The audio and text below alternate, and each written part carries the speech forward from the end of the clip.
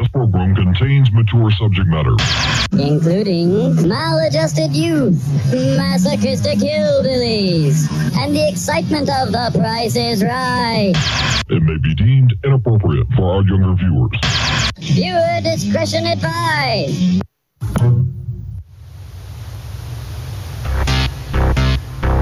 I would like, if I may, to take you on a strange journey.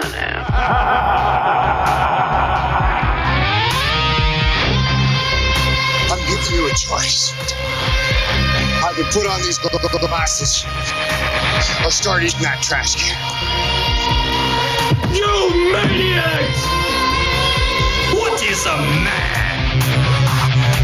When we are successful, and we will be, we have a real chance at this new world order.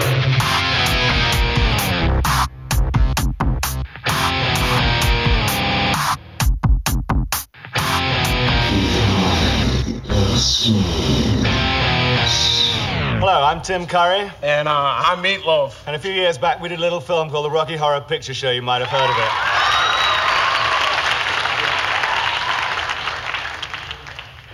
We were unknowns when the film was made. Absolutely. And the movie went on to be the biggest cult film in history. People line up to see it 100 times. They dress like the characters and throw things at the screen. The movie made millions of dollars. Yeah, but Tim and I, we didn't make a dime. Speak for yourself. Hey, man, like you got paid? That's why we're opening Tim and Meat's one-stop Rocky Horror Shop. Listen here, all the Rocky Horror props you need under one roof. You say, that's right, you've already got a water pistol. Well, let me tell you. You don't have the official Rocky Horror Show water pistol. Absolutely. Endorsed by Tim Curry, only $24.99. It has range and accuracy.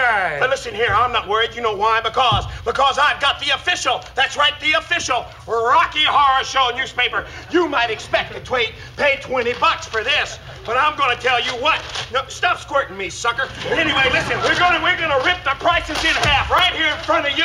We're gonna rip the prices in half, and you can get this paper for only $10. Go ahead, squirt me. A lot of you say, Tim, I want to go to the Rocky Horror Show. Absolutely. I've never been before. I know it. How will I know what to say? Well, your worries are over, thanks to the official Rocky Horror Guidebook. Show it to him, Timmy. Isn't it beautiful? Rock It tells on. you what to say, when to say it, and you'll know when to say, damn it, Janet. Not Meatloaf again tonight. Riff Raff, show us your mother. Oh, yeah, mother. Even words we can't say on television, but you can shout them out with confidence when you've got the Rocky Horror Guidebook. That's right, and if you order now, I mean, if you order right now, that's now. I'm not talking about later, I mean now. I mean, you're gonna win. That's right, you're gonna get a free handful of rice. Rice! You might be saying, I've got all the props, but on Rocky Horror Night, you gotta look right, and you will with official Rocky Horror outfits. Absolutely! And guys, you'll look your best in the only official Frankenfurter outfit endorsed by me, Tim Curry. Rice. When you step out in one of these snappy outfits, you'll be the toast of any late night screening. Did you say toast? That's right. The official Rocky Horror toast. Only $8 a slice. $8! And at that price, you'll want to take home loaves and loaves! Loaves. That's exactly right. Buy it all under one roof at Tim and Meat's one-stop Rocky Horror Shop, Westchester, Syosset, Paramus Mall, and Flushing, Queens. The toast of the late night streams. This is Behind the Schemes, episode 81 for January 24th, 2022, and I am Booberry Black Knight of the Mothman. And all the way from way the hell over here on the bereft coast, where I am brought to you by the official Behind the Schemes Moonshine. My name is Lavish. How you doing tonight, Lavish? Oh boy, good as ever. How are you doing, my good friend Booberry? You know, had a little bit of a technical mount up for tonight, and I've resorted back to the old setup with just the Rodecaster. And classic. We're not we're riding through familiar territory again, and I'm just gonna pretend like none of that happened, and we're actually starting the show on time at 9:30. That's what we're gonna pretend. Well, we had a good time listening to some tunes, and we had people hanging out in the chat with us, and we thank everybody who hung out with us through our technical difficulties. You can hang out live in the chat, irc.zeronode.net, in our chat room at #greenroom, and be part of the fun of live radio, I guess is what you'd call it. Come for the magic. Stay for the come.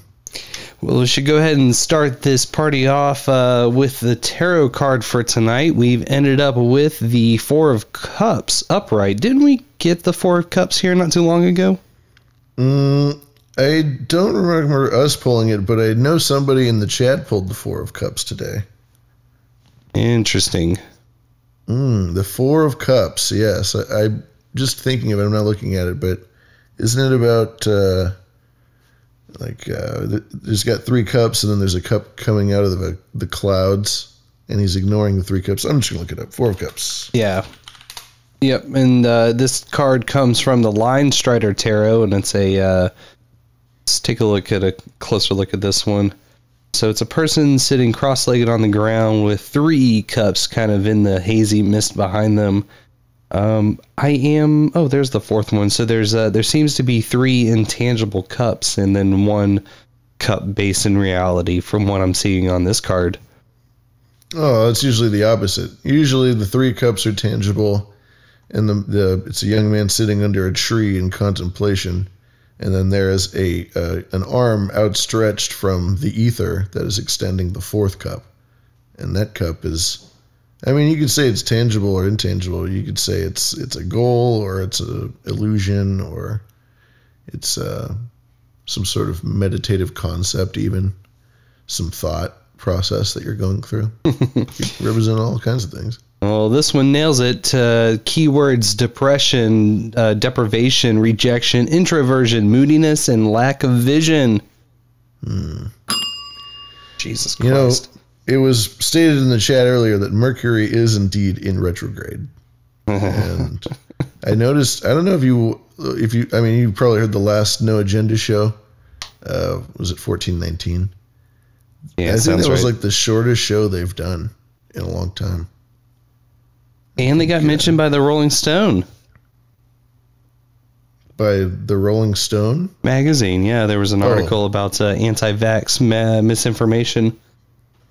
Oh, and they were referenced in that? Yep. Second billing to Joe Rogan as a conspiracy-adjacent podcast.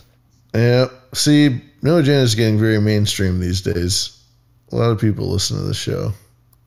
But this was they got the least donations they've gotten in a long while, and they said that, and they were like pretty pissed about it. And then the show was just really short.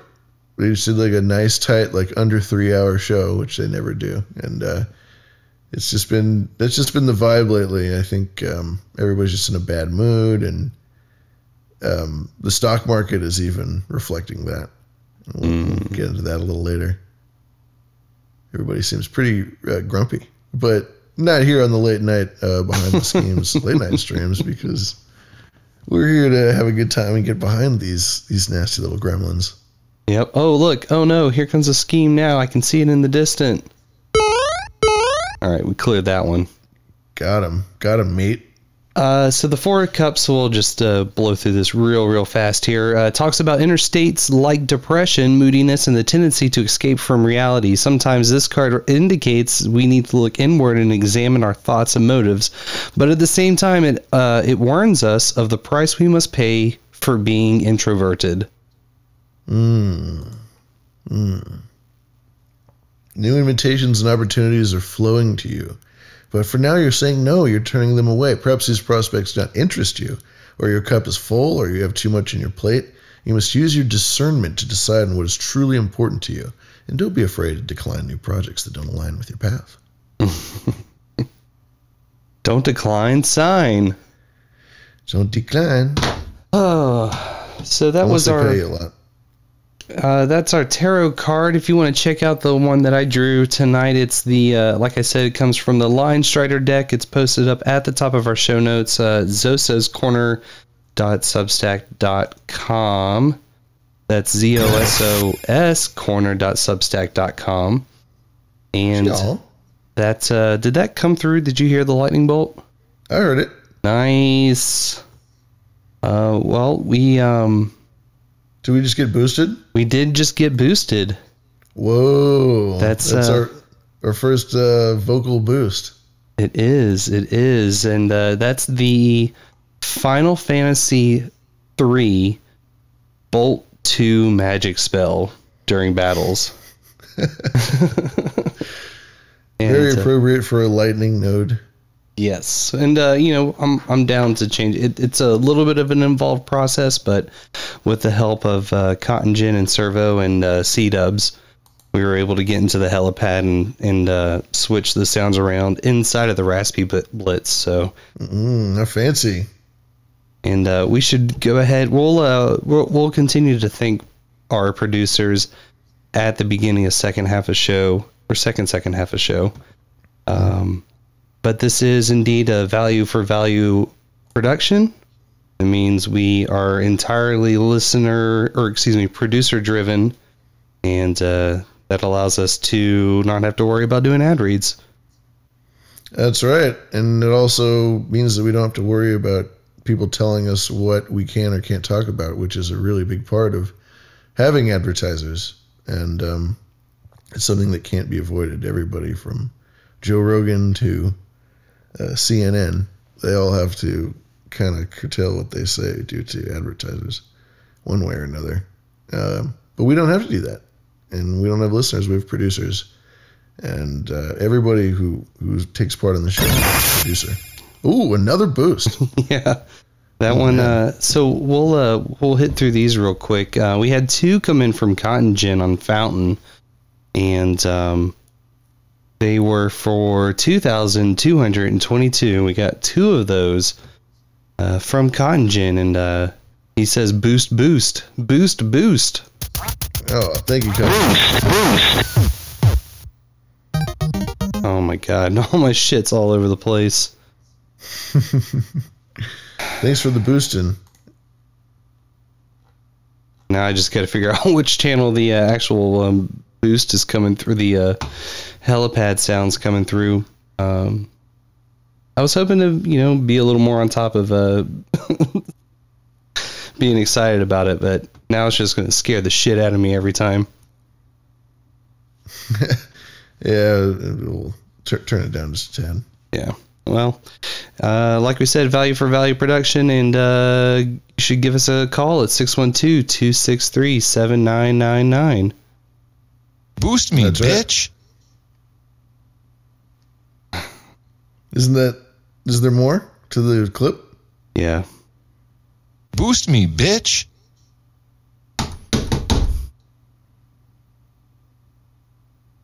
It's in retrograde, baby. I don't know. I don't know, y'all. Well, you can still give us a call at 612-263-7999. You can be producer in that way. And we will play, whatever you have to say on the air. And we're very, very much look forward to hearing from you. 612-263-7999. I should be able to do that first one here. So you guys were talking about the homeless in New York in the abandoned subway tunnels. And I thought you just might want to know about a documentary called Dark Days. It was filmed in the 90s, released in 2000, I believe. And there's one more thing. Oh,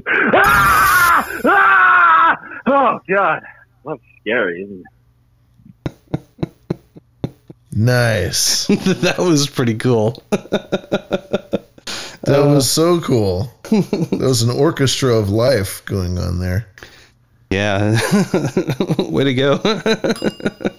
Nice. So a documentary called Dark Days. That sounds horrifying. Dark Days, filmed in the 90s. So it just goes to show how long those guys have been down there. You got to check that out. It's going on the list. I like it. And that I'm probably going to find that right away.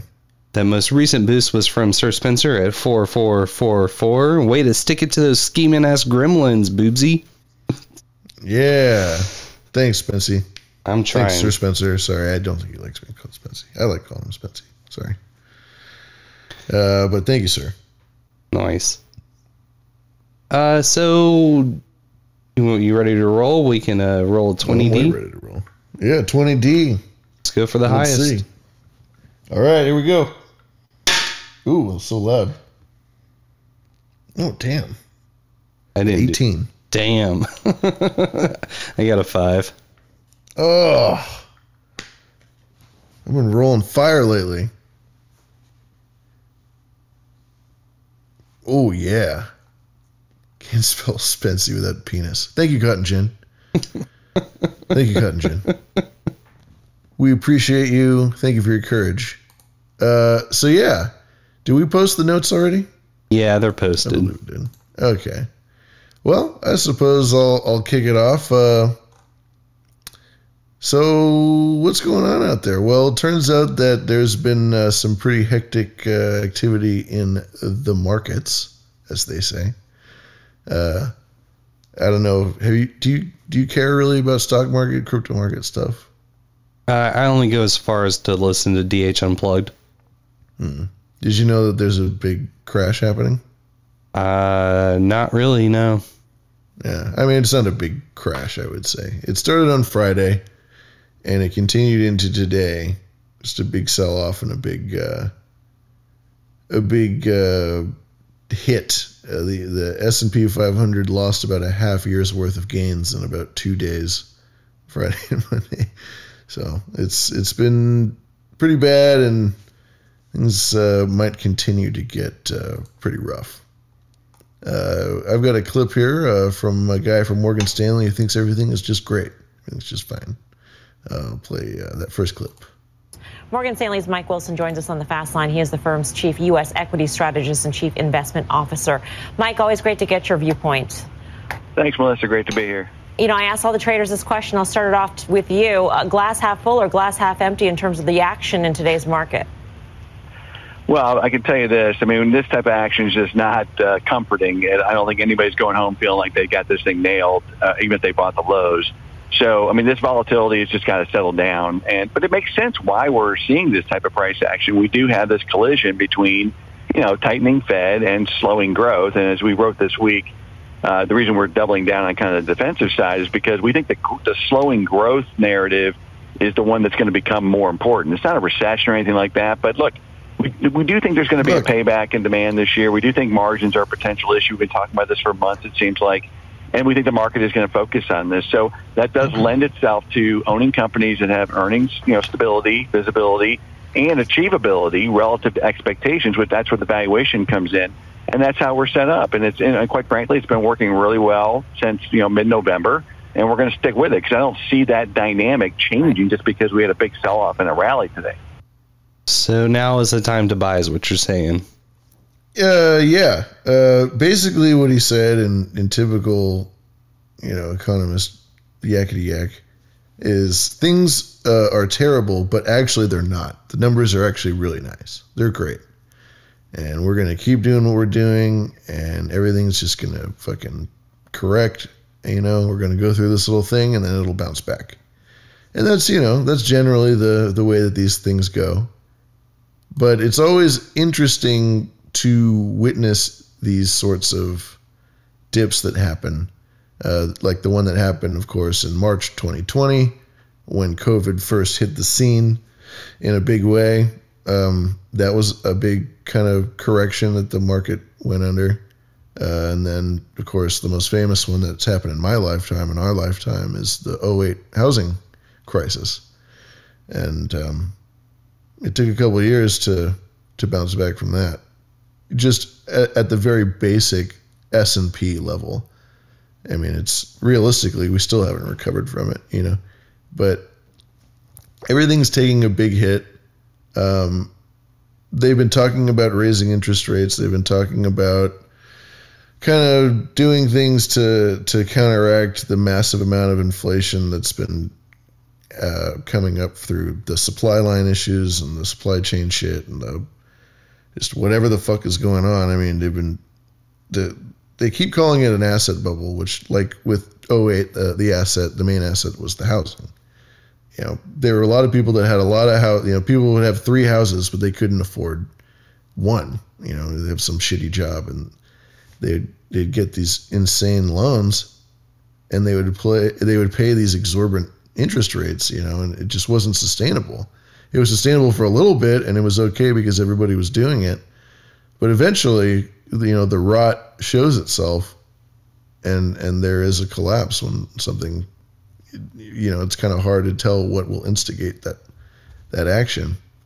And with this, the asset could be, you know, anything. I mean, money itself is, you know, just getting more and more worthless every year, and it's kind of hard to tell what's overvalued and what isn't. I mean, as far as like standard metrics that Warren Buffett or you know, the older guys like a Benjamin Graham would use with PE ratios to buy stocks or to buy businesses or to operate with value investing, traditional value investing, that's basically thrown out the window because all of the numbers are jacked up so high.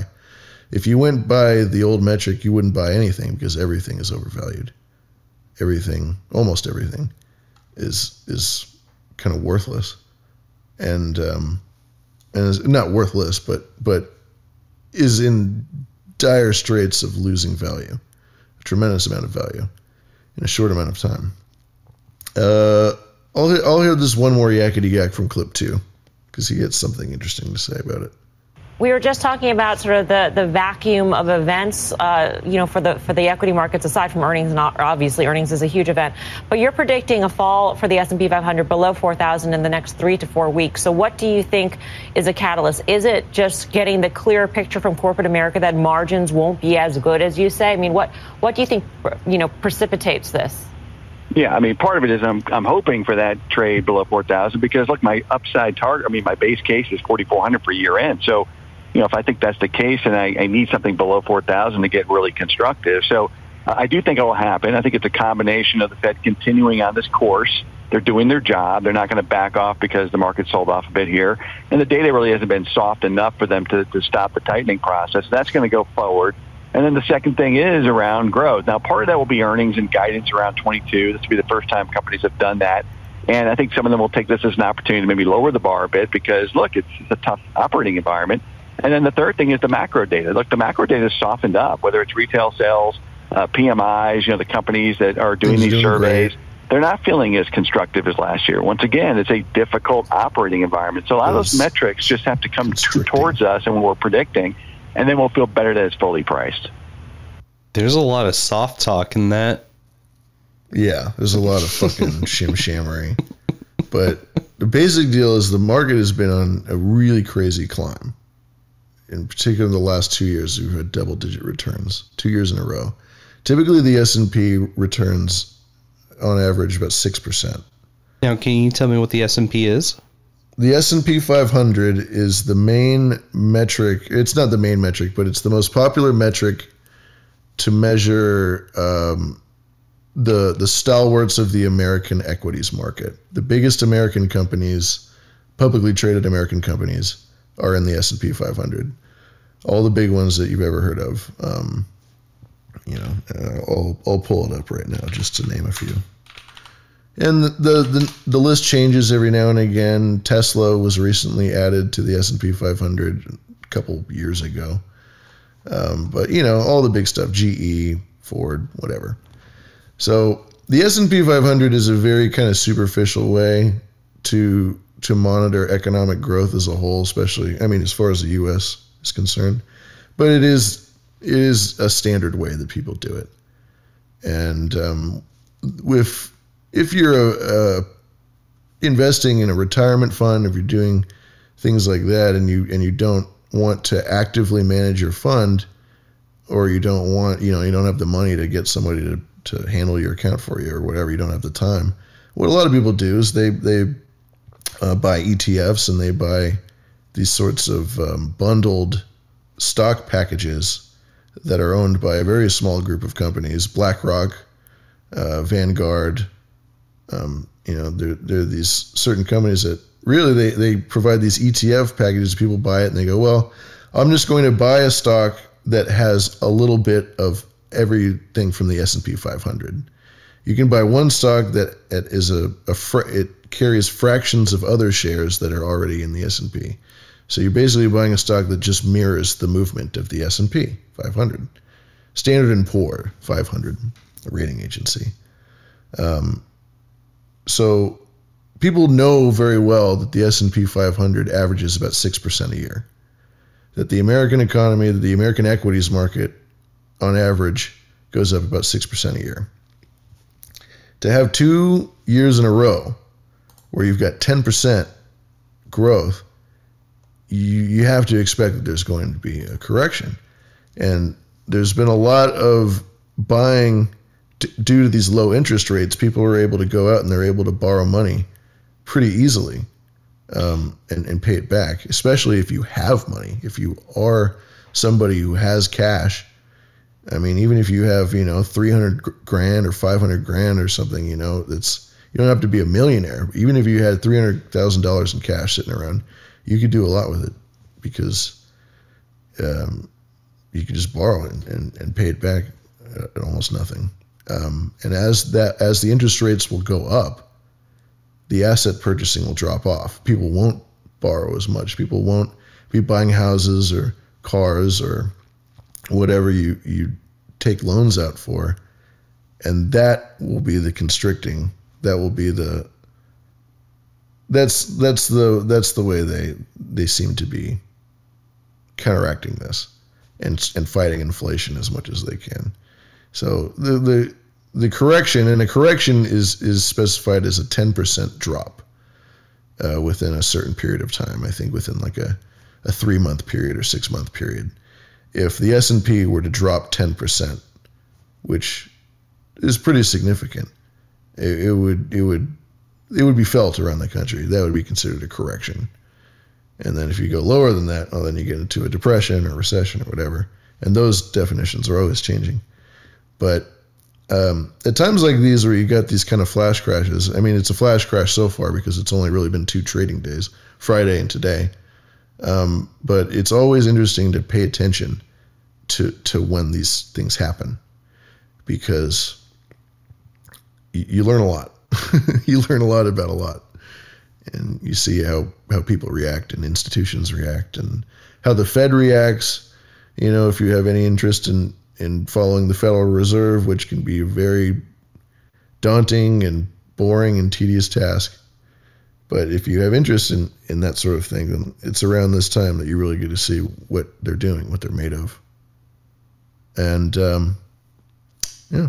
And this isn't just America, too. This is all over the world. Europe and Asia and everywhere. There was one thing I wanted to ask. Was this 2020 and 2021 or 2019 and 2020, the last 2 years that you're talking about? Let's look at I think it's 2020 and 2021. We're both just like blasting. If I'm not mistaken, I have a chart here that I pulled up. The S&P going back a little while, and I will post it in the chat. You can find it in the show notes, of course.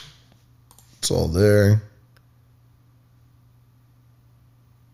Yeah, just in 2021, you can see there's been a very, very large bump of growth there. Even the, I guess there's a little dip in September. And is that from Delta? Is that the Delta dip? Is that from just the returning back to the old normal with things opening up more and more ish? Yeah, and stimulus and all of the rich people making money. Yeah, Minnesota is getting ready to get some more checks sent out to them. Yeah. Well, there's that stimulus, but then there's corporate stimulus, and you have to understand we're seeing the reflection of these companies, and really the stock market and the S&P 500 is the moods of rich people, very rich people. And with them, I don't really think they've been affected all that much by the pandemic. Very wealthy people, obscenely wealthy people. I think that they're affected to a certain degree, but I don't think it actually really impacts their life in a major way that, say, somebody who, works on a line in a kitchen somewhere and they got to wear a mask 12 hours a day in the heat every day. Just shit like that. It doesn't really affect their lives in a big way. And now I think you're starting to see the hurt. I think people are starting to hurt. And it's going to be a slow build. These things generally are. I think that there are great crashes in the stock market that are very dramatic and very famous, like the Roaring '20s crash. But the truth is that the worst declines are not immediate. They're pretty gradual, and there is a rot that occurs before the crash. And to pick out those signs and to be able to determine what those things are, that's as maybe jaded as it is to say, that's the opportunity at hand. You want to, if you want to get involved in finance, if you want to buy stocks or whatever, options, crypto, then now is the time to pay attention to these sorts of things and buy in, because this is what they call a classic buying opportunity. Yeah. When things sink down and everybody's still confident that everything's going to go up. And historically, things go up. It's true. But how long do you think this window is going to be open? Yeah, I have no way of saying. It's very difficult to say. It could end tomorrow. And it could just go right back up to where it was, and this could just be another blip. And that's that. But I think now's as good a time as any. I mean, timing these things is tough. In fact, it's kind of a fool's game. Horowitz will tell you that too. But, it's here now, and it's something to monitor. I do know for a fact that if you are going to buy stocks or buy anything, honestly, the best time to buy is Monday morning or Friday morning or Friday afternoon. That's kind of your classic power hour time. Other than that, I mean, the movement is the movement. And if you're in the zone to buy something, then you should just do it and then ride it out. You shouldn't buy anything that you're going to hold for less than a year. Well, I don't even know the first place that I'd start. Well, there's all kinds of stuff. There's so many resources. TD Ameritrade website has, like, for free, all of these incredible courses and things that you can take on everything, and YouTube, and there's all kinds of ways to learn about that stuff. But if you have the time and you actually want to learn about it, I definitely wouldn't mind. I think the time thing is a definite mind hurdle. Time sink.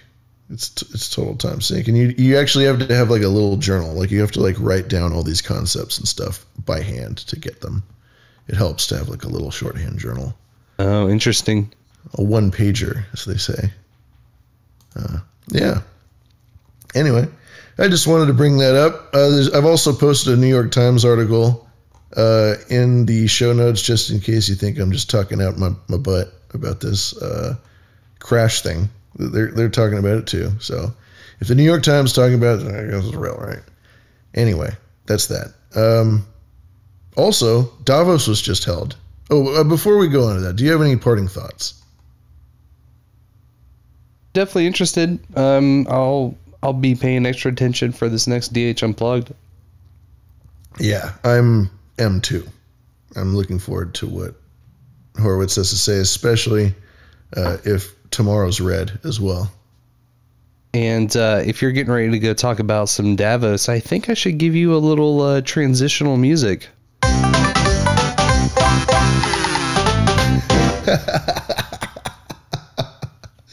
That's, yeah. Warms my cold heart. Oh, yes, it does. So, our favorite guy ever, Klaus Schwab, just hosted the World Economic Forum in Davos, Switzerland.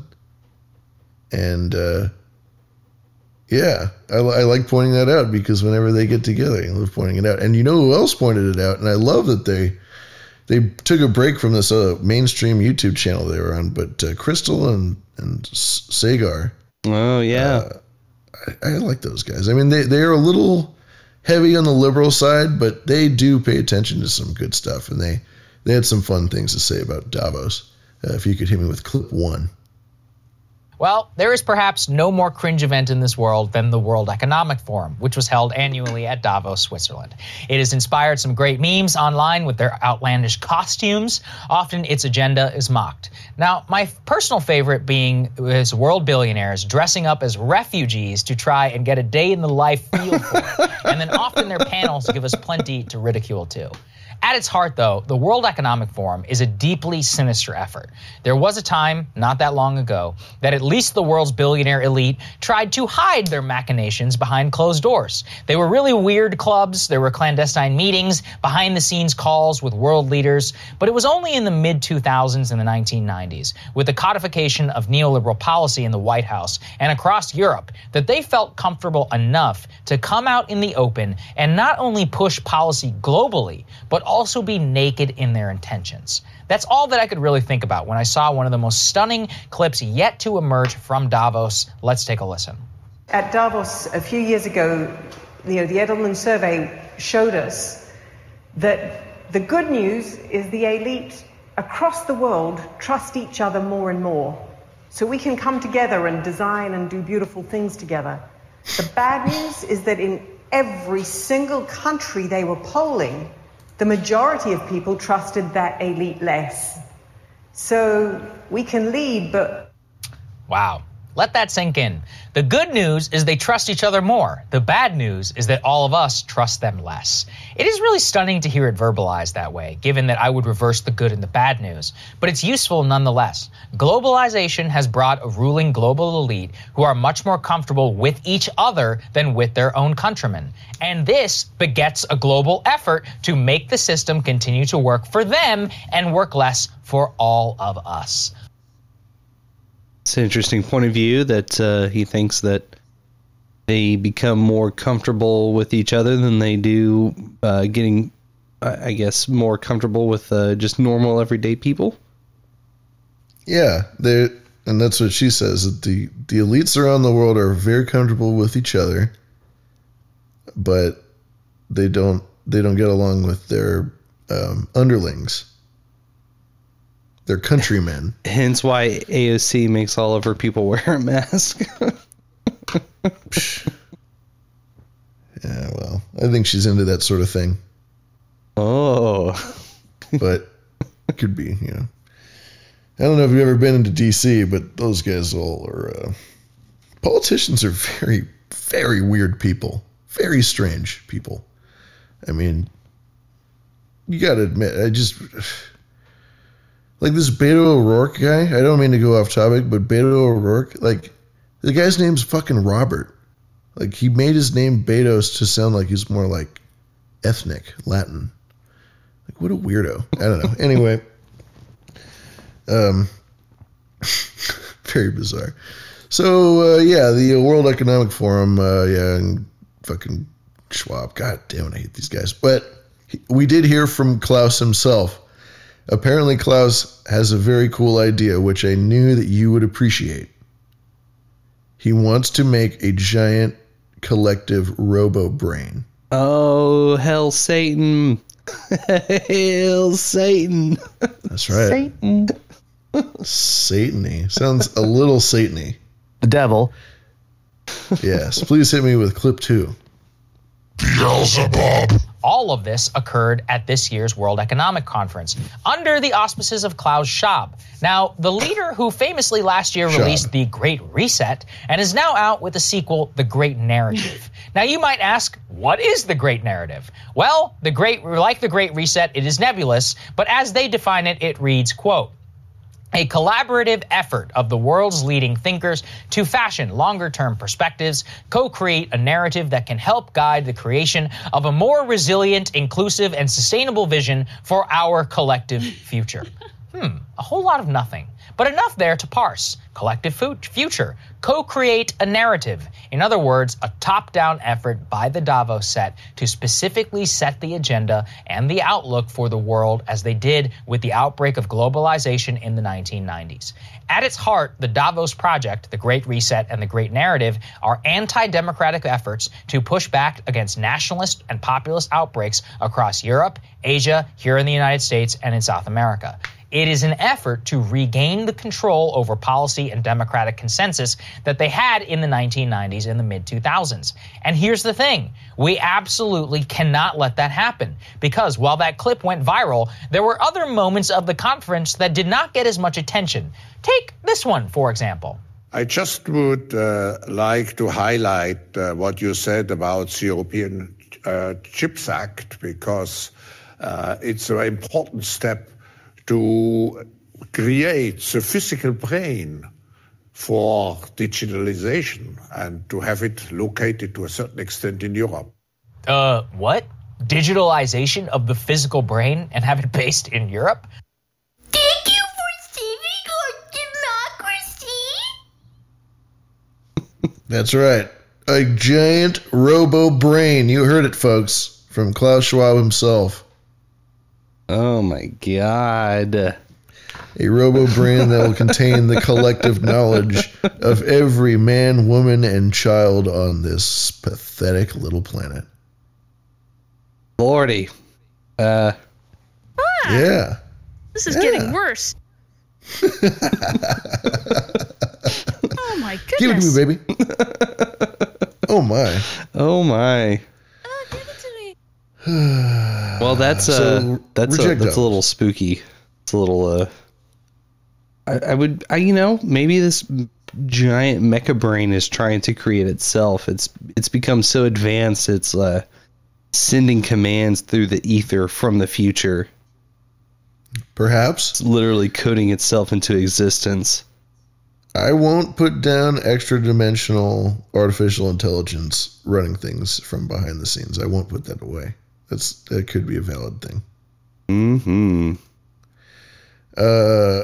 I hate these guys. These guys are just the actual real life Bond villains that we all deserve, because dystopia is boring and mundane. And not like, I'm never gonna like be eating noodles in the rain with a robot arm. Just not gonna happen. But anyway, that's the World Economic Forum being held in Davos, Switzerland, and they are the fucking scum of the earth. Speaking of the scum of the earth, the last thing I'd like to talk about is something that has made its rounds.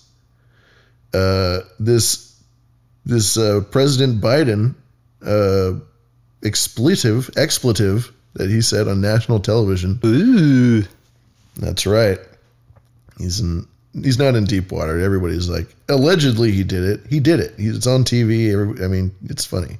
It's like everyone's like tiptoeing around the fact that he did something very unpresidential. Something that was it's something that like people say Trump would do. You know, it's something which I don't know if he did say some shit, but like, I don't know. He never called anyone a stupid son of a bitch on television, other than Rosie O'Donnell. He called her fat and ugly on TV, but I don't know. It doesn't matter. It's not about Trump. The point is that our current president called Fox's Peter Dooley a stupid son of a bitch. Let's get the Biden stupid SOAB clip, please.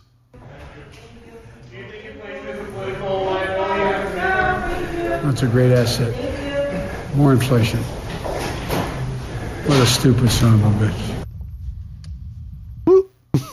And they cut him off. Ooh, cut him off.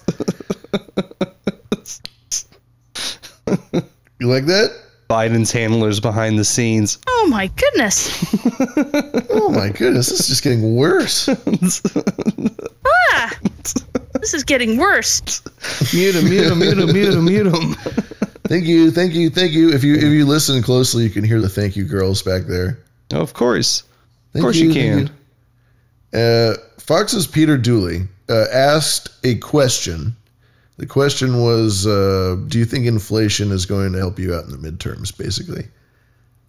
And Biden responded as such. I think it was a sarcastic thing, like, "Oh yeah, inflation's great, dumbass." Like that's kind of what That's a serious question, right? Come on, man. Come on.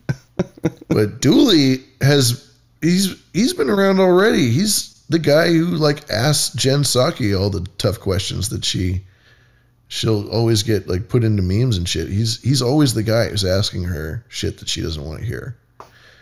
He's over at Fox. He's a sharp dude, presidential press reporter. Is he a younger guy? He's a younger guy. Okay, he's probably like in his early 30s, maybe late 20s even. Yeah, I think I know who you're talking about. Yeah, he's got great hair. Oh yeah, sculpted hair. Yeah, he's got this sculpted hair, and he's just got this look as he's sitting there in the press room. You just see the like gaze through his mask of just like, you are so full of shit. He's so funny. He's a very funny reporter, and now he's got this thing. He's the son of a bitch guy. He responded to it, and he took it in good humor. If you could play the Ducey response clip. I think we have young Mr. Ducey with us right now. You heard Dana's comments and everyone's comments, Peter. Have you been called by the White House or the president and asked to come to the Oval Office tomorrow for an interview? No. And I don't think that that's coming either. But what's crazy about this is in the longer version of the clip, there was a group of reporters that were all gathered. We listened to him explain the Competition Council, which is the reason that he's having this meeting with most of the cabinet. And somebody shouted out a question about Russia, and the president said, "I'm not going to take questions right now about anything off topic." So I shouted out something that's not on my 2 pages of questions about crime. Okay, what about inflation? Do you think inflation is a political liability in the midterms? And then he said that, and I couldn't even hear him because people were shouting at us to get out. But somebody came up to me in the briefing room a few minutes later and said, "Did you hear what the president said?"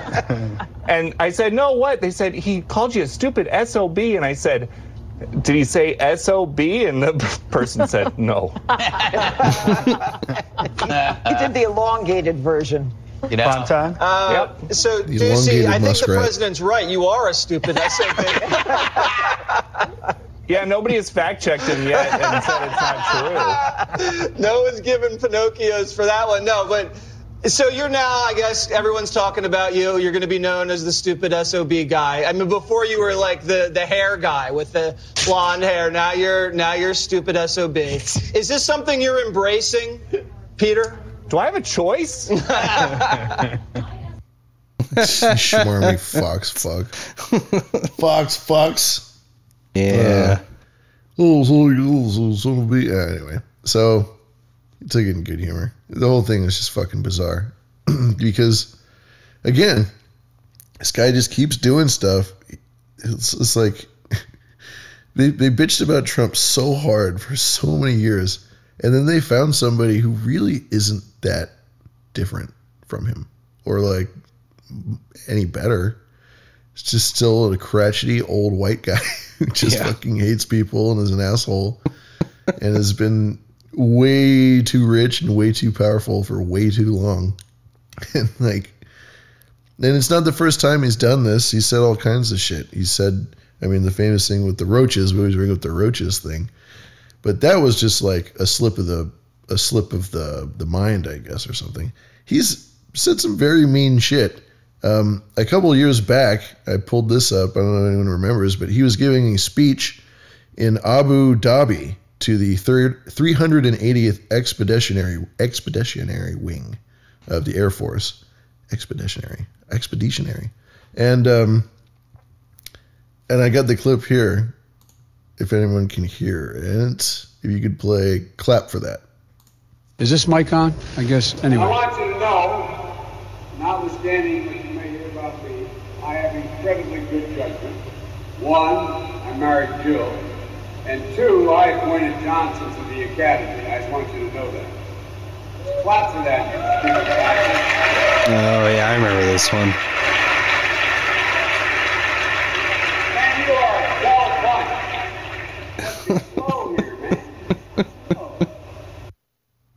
Okay. Gotta tell the audience, I need applause, man. Please clap. Please clap. Yeah, I appointed your CEO to the academy or whatever. And he says, clap for that, you stupid bastards. And they clap. And then he says, God, you are a dull bunch. And he waits and he pauses for a minute and he goes, you guys are slow. I mean, fucking rough. Just like, I think in his mind, he's like, I'm just messing around, you know. I'm just a hard ass guy messing around or whatever. But it's like, fuck, dude. Like, you know, you're an asshole. There's no way around it. And he was that way when he was the vice president under Obama. And he's even more that way now that he's the big guy and he gets his 10%. R.I.P. Goofy Uncle Joe memes. Oh, man.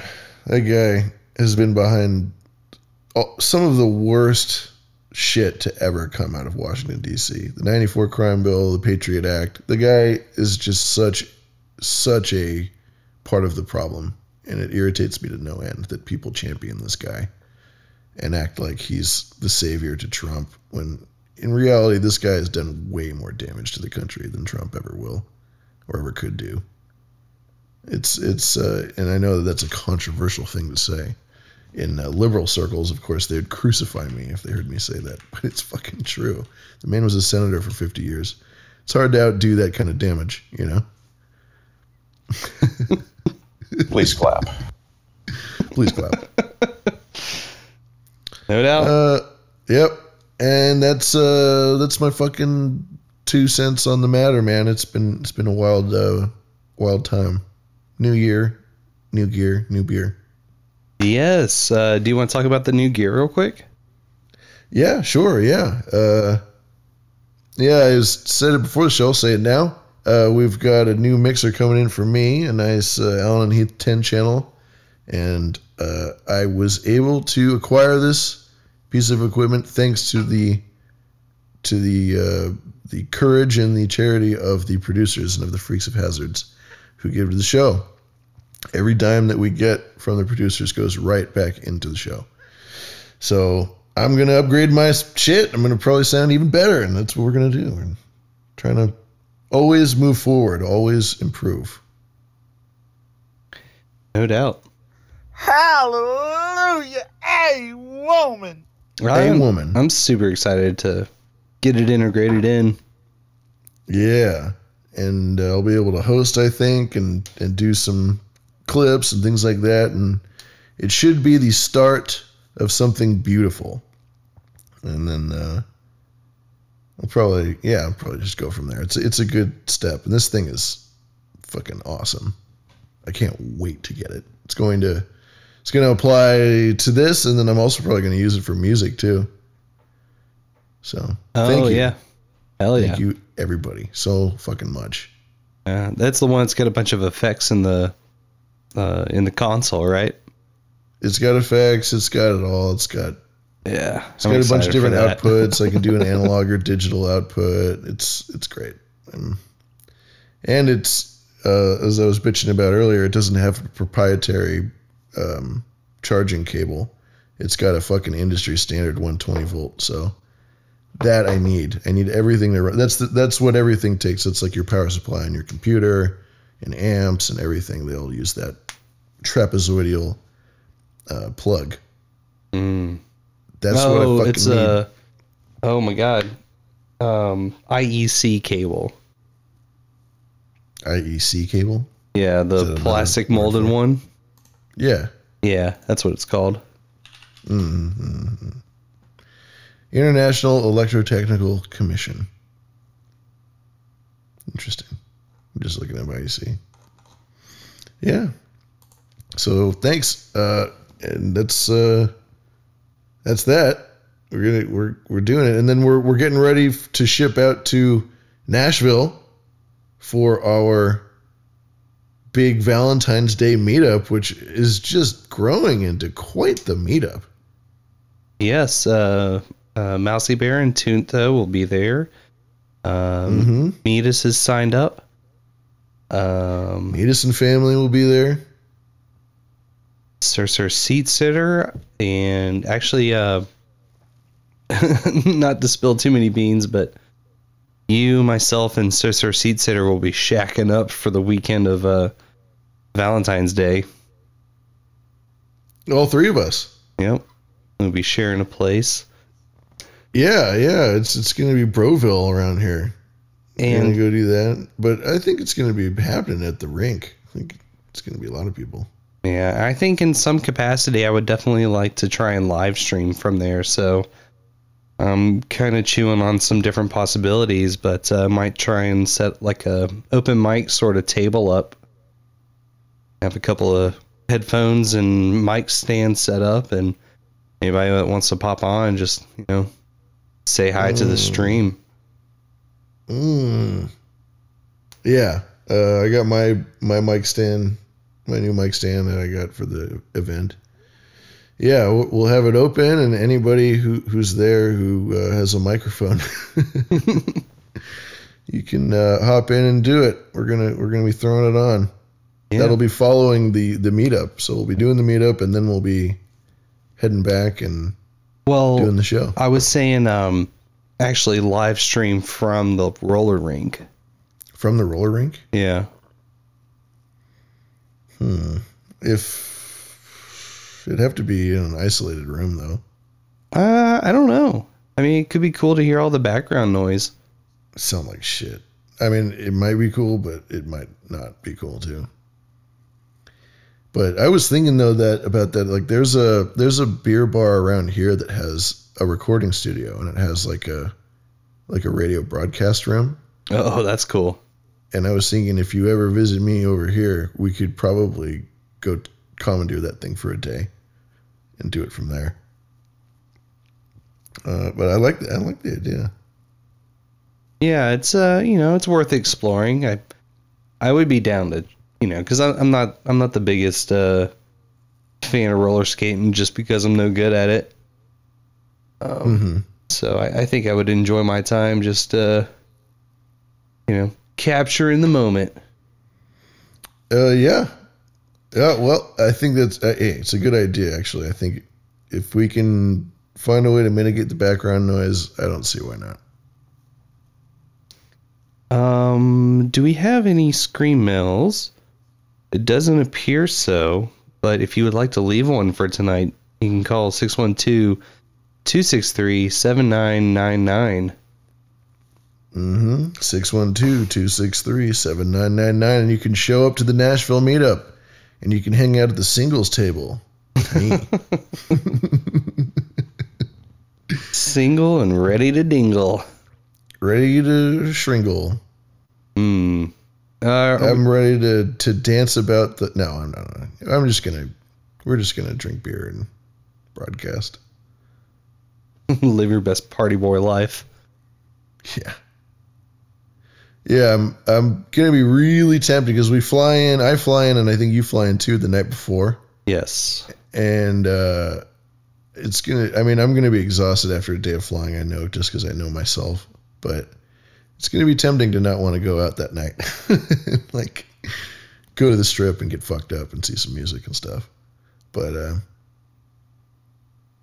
I would there's parts of Nashville that I like. The strip can get a little tourist trappy, but there's some for sure. There's some really nice kind of off the side street bars with lots of killer music.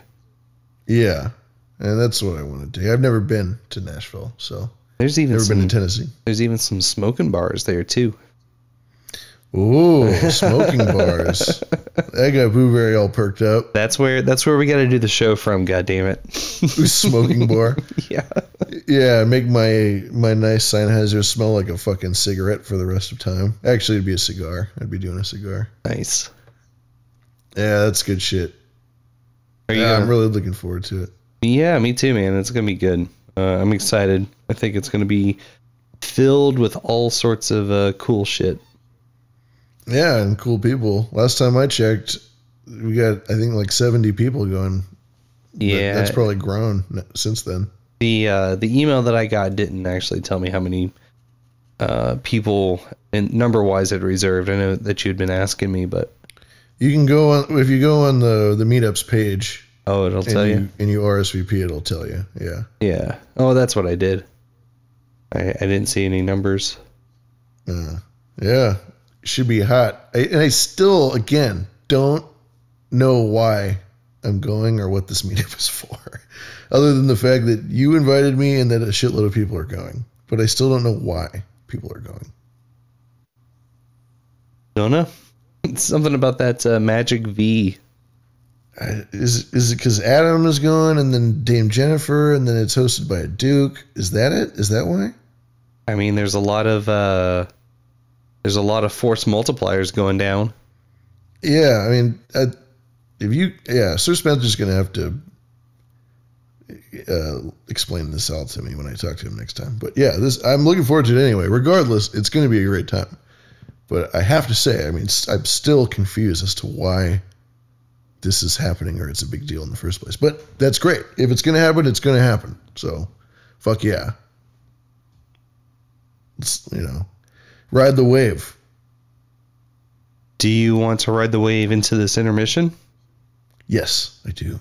Nice. This one's a little fun. It's a little on the longer side, but I'm going to step back. I'm going to take a big, deep breath of that cold Minnesota air, and we'll have a killer second half of show.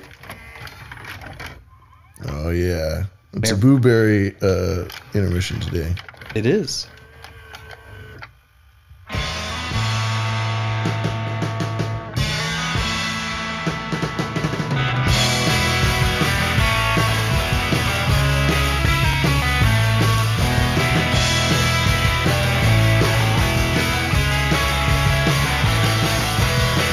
You ain't never gonna break my heart, and every now and then it just falls apart. You ain't never gonna see me cry, but every now and then I get a tear in my eye. So if you want me to stop firing, stay with me, stop trying. I'm willing, I ain't gonna lose. So darling, cut me loose.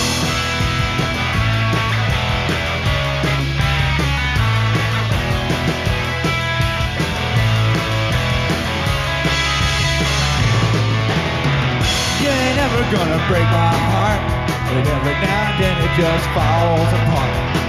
You ain't never gonna see me cry, but every now and then I get a tear in my eye. So if you want me to stop firing, stay with me, stop trying. I'm winning and I ain't gonna lose. So darling, come and lose. You ain't never gonna leave this heart around. No, you ain't never gonna leave this heart around. So if you want me to stop firing, stay with me, stop trying. I'm ready to let off of the news. So darling, come and lose. Darling, come and lose. Darling, come and lose. Darling, come and lose. Woo!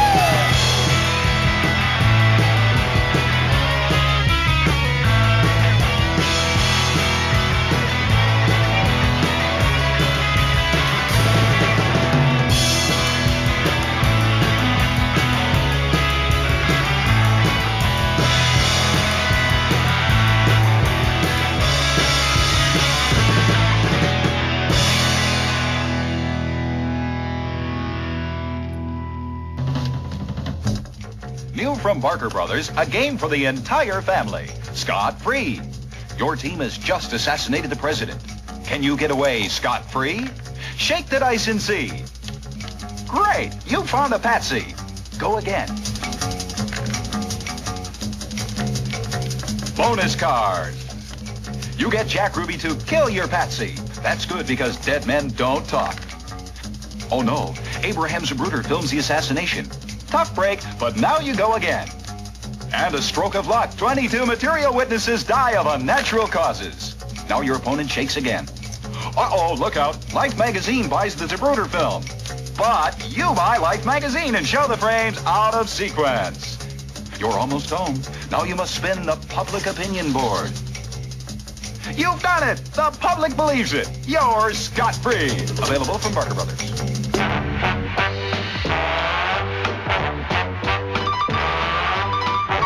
I'm Mr. White Christmas. I'm high on crack. I'm Mr. ICU. I'm Mr. Pain in my back. Friends call me crack addict. Whatever I touch is sold to buy more drugs. It's never enough. He's Mr. White Christmas. He's high on crack. That's right. He's Mr. ICU. He's Mr. Pain in his back. Friends call me crack addict. Whatever I touch is sold to buy more drugs. Ha ha! It's never enough. Oh, everyone I've known or loved has left or overdosed. They tell me to look for a job, but I'd rather stay dope.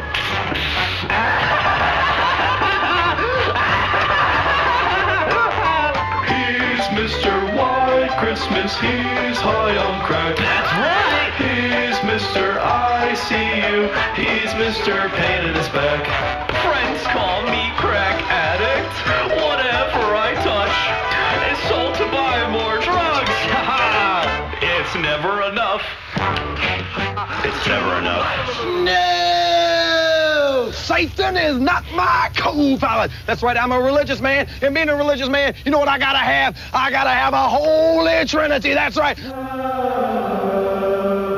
In the Mojo Holy Trinity, there's Elvis Presley. And there's I say, son, foghorn leghorn. Pay attention to what I'm saying, boy. Lord, have mercy. Lord, have mercy. You know who else is in the Mojo Holy Trinity? Otis the drunk from the Andy Griffith Show. He's got the funk, the spunk, the power of the hour, the supersonic Mayberry sensation sweeping the nation.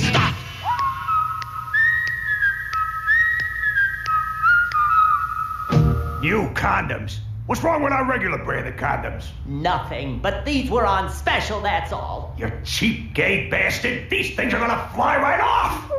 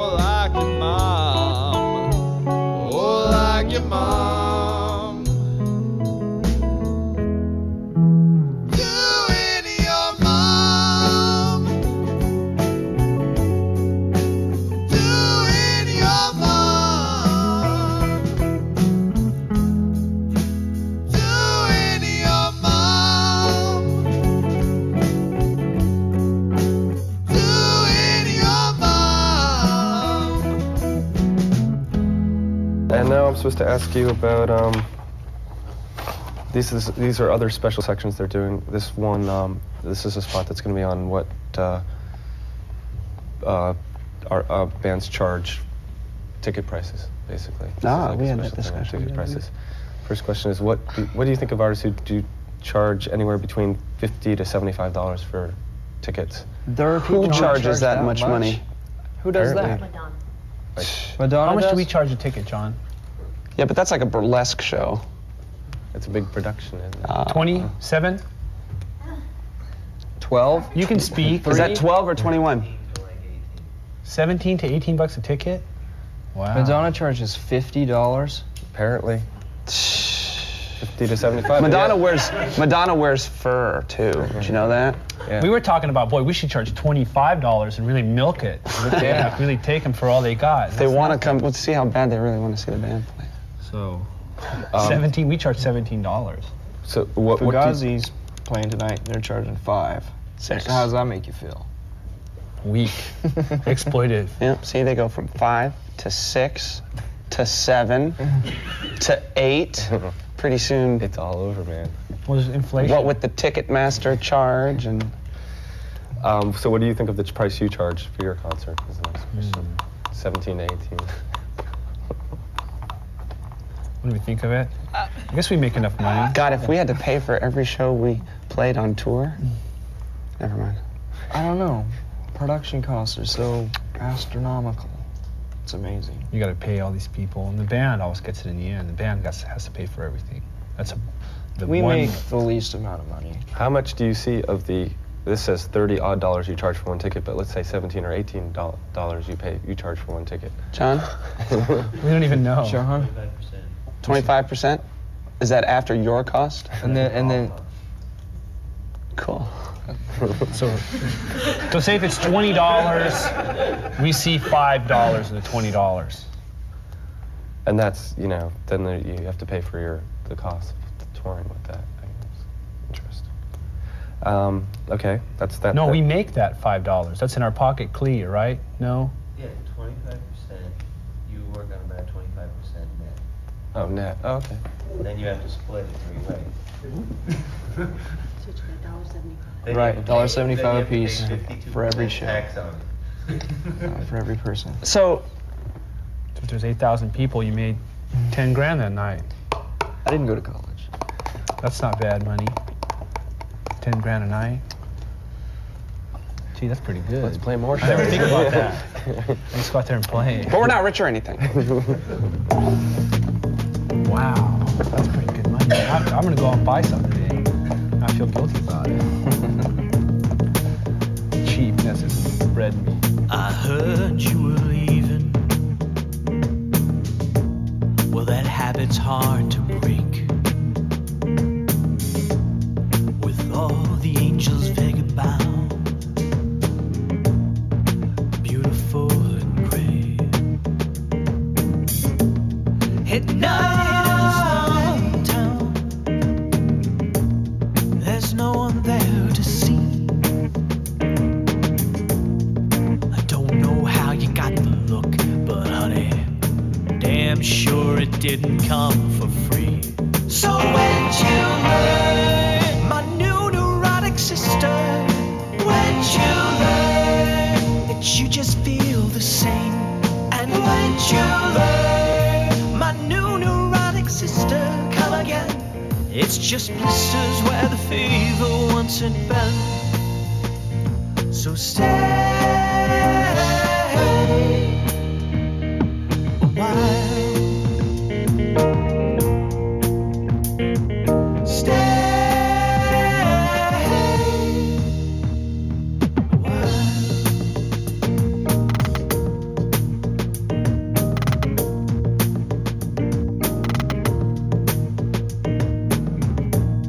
The devil's little reasons, well, they always seem to shine. So jeopardy is in season when you're on my mind. Laugh so sweet at night. You're off to kill the king and all his men. I'm willing, I am able, come again. Just blisters where the fever once had been. So stay a while. Stay a while.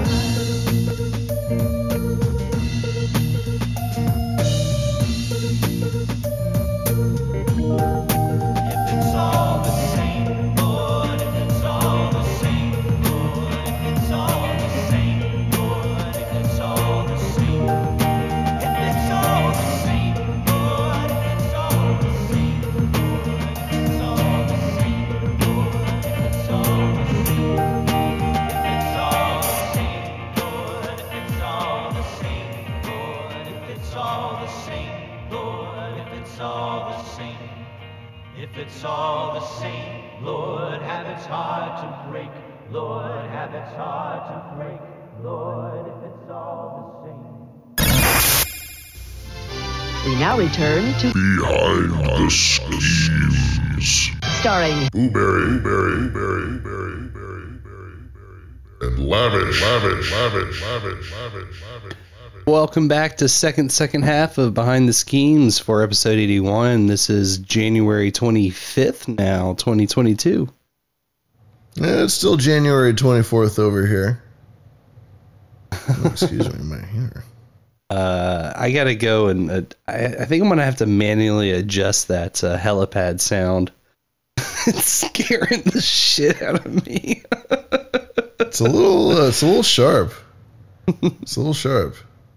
Yeah, we'll make some adjustments, but that perfectly timed in sync boost came from Servo for 923 sats from Curiocaster. We appreciate that. From Servo? Yes. Thank you, Servo. Thank you, Servo. Big job bless to Servo for the boost. There's a couple of business things we should touch on real fast. One of those being we have new email addresses. They are set up through the website, so you can now contact myself at boo@behindtheschemes.com.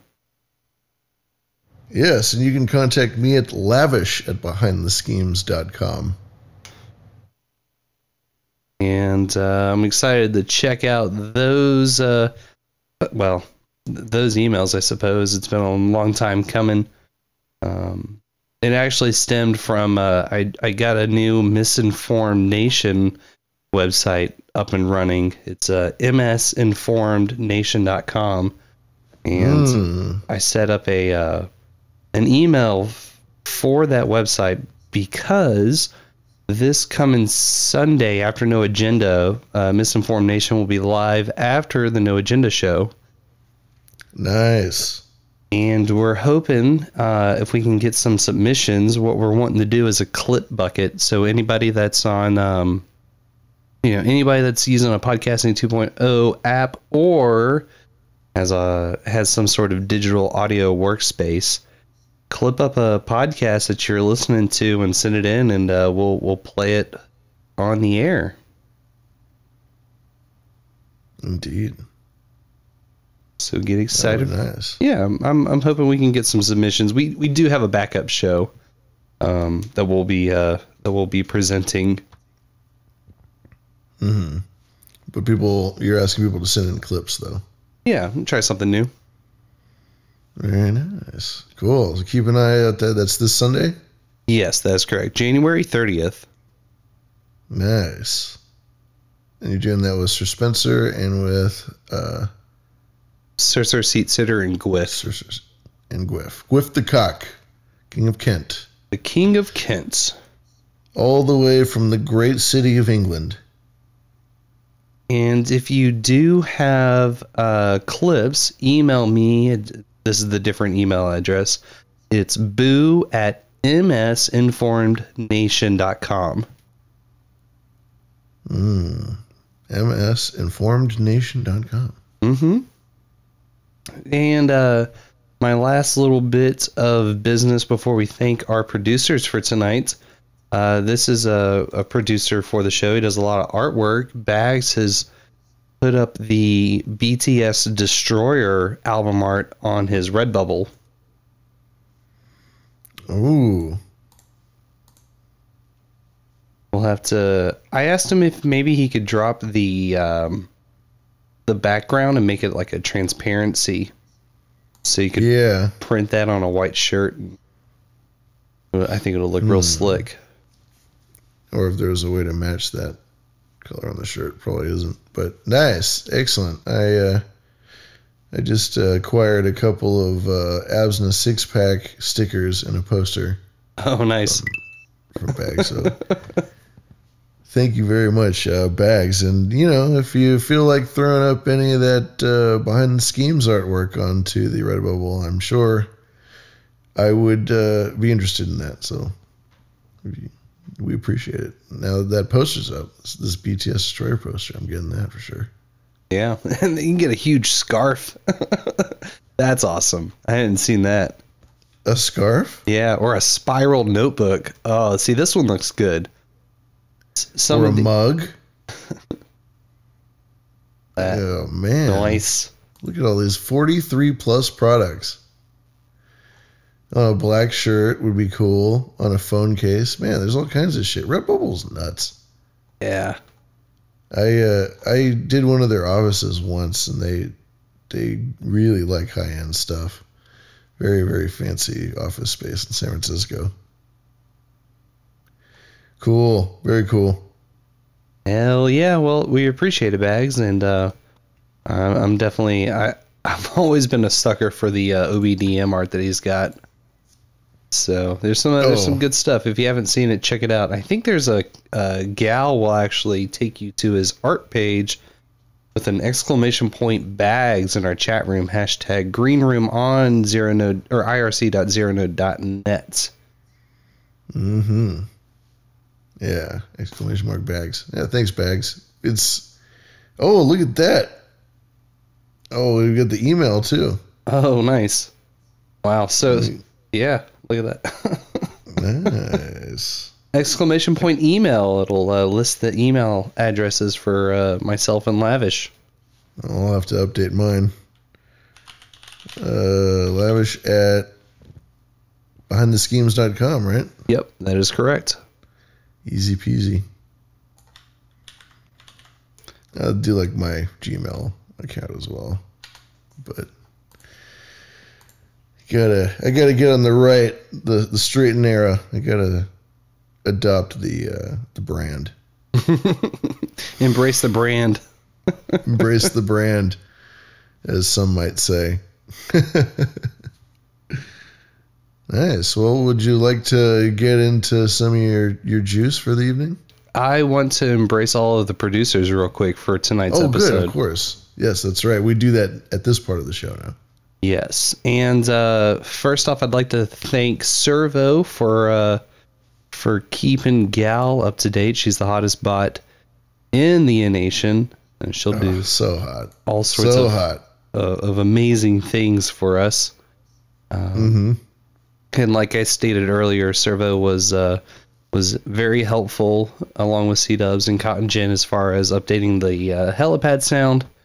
I think it still needs some tweaking, but it also doesn't help that the Motu shit the bed tonight. That's half of the issue. Yeah, we are. We're flying by night here. But we greatly appreciate all the work that gets put into Gal. She's amazing. I love her. She can love who she wants to love. Yeah, she's a hot bot. One of the coolest bots around. And definitely one of the coolest in the chat. We had some other folks come through from No Agenda Social. Make Heroism and Pidgeycat sent in some of their own ISOs. And I know. Get excited for these. These are fucking hilarious. It's gonna be a real who's who of child rapists.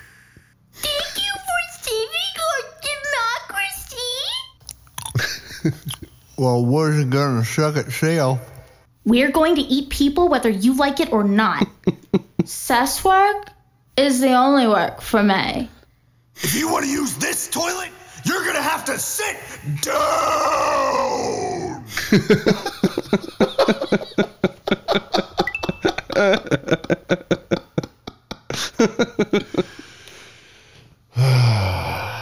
Yeah, Thank you so much. Some classics in there, to say the least. This one gets me. We're going to eat people whether you like it or not. Hell yeah. Those are killer. Very, very killer. You play the first one again? Yes, I can. It's gonna be a real who's who of child rapists.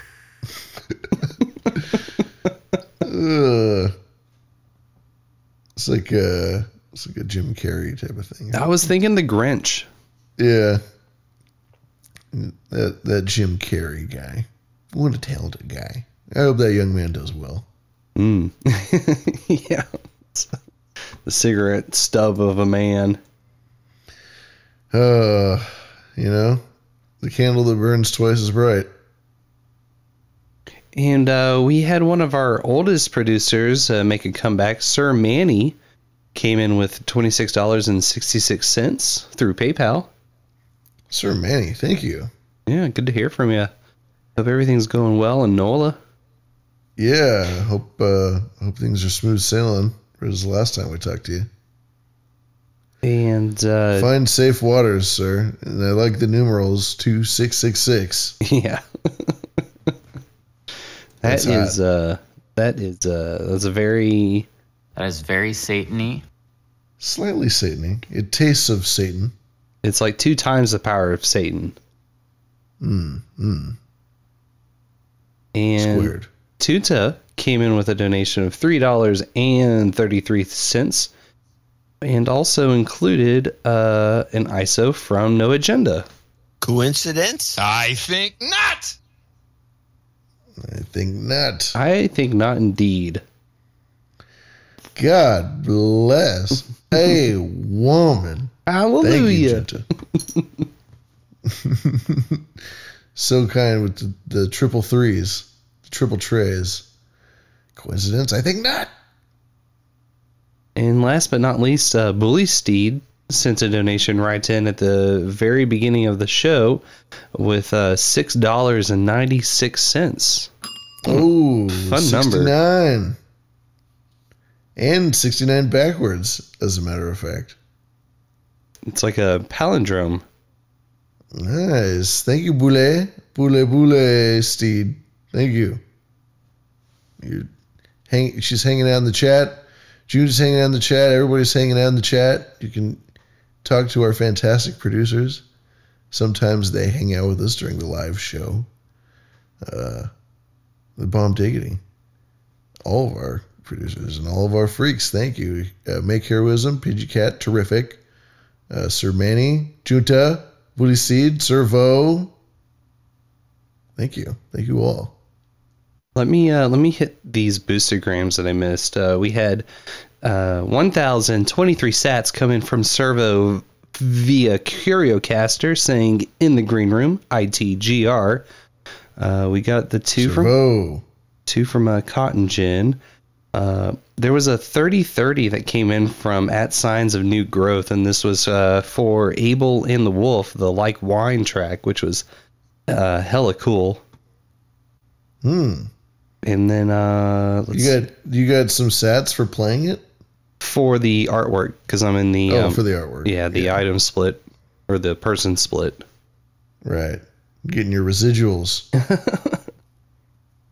And the last one, this one came from 4 days ago. It's from Servo again for 888 through Curiocaster again, and this is right when we got the helipad installed with the new sound.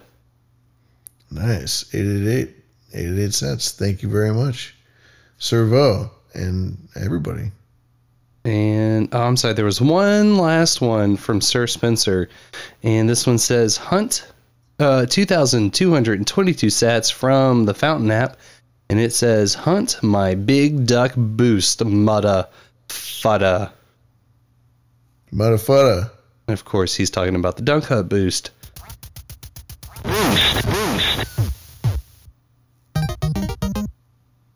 Got him. We appreciate all the boost, streaming sats to the show. It's really fun. I'd recommend heading over to newpodcastapps.com. Check out one of those new apps that will do the chapters or the transcripts or the clips and the value streaming. I think there's going to be a live tag coming pretty soon. I'll have to talk to PodServe, our hosting company, to see if that's something that they can get implemented quickly or not. And implement that shit. I'm going to try and implement the ISOs from the beginning of the show that I wasn't able to get working. Let's try this again. Boost me, bitch. Nope. None of them want to work.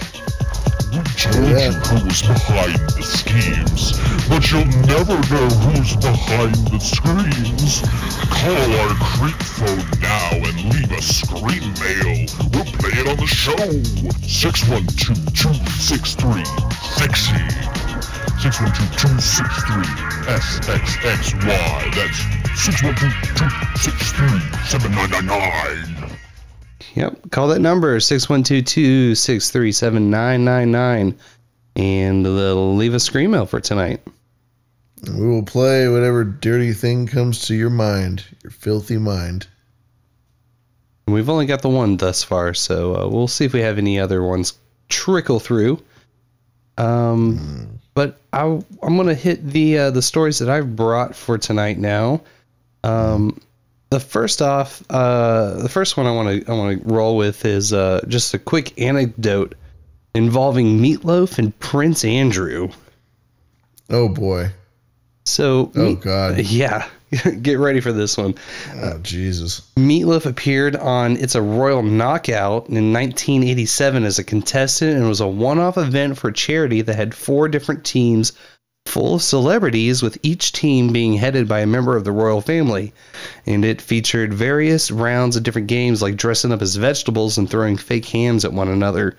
Okay. So this is actually, it's posted on the YouTube, so I get that linked. So was Meatloaf dressed up as a meatloaf?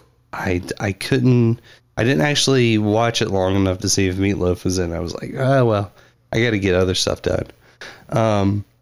But on the Duchess of York's team was Meatloaf, and there was some tension between the singer and Prince Andrew over Sarah Ferguson, who was recently divorced from Prince Andrew. And in an interview in 2003 with The Guardian, Meatloaf talked about being in the competition, and he said, "It was great fun. I had a great time. Fergie," being Sarah Ferguson, "wasn't exactly flirting with me, but she was paying attention to me. And I think Andrew got a little, I could be wrong, I'm just reading into this, I think he got a little jealous." He continues, Anyway, he tried to push me in the water. He tried to push me in the moat. Yeah, dude. Trying to push him in the moat, that's an act of war. Dude, and like Meatloaf was not a small guy at this time either. And well, I mean, he never really was, but yeah. And I get you.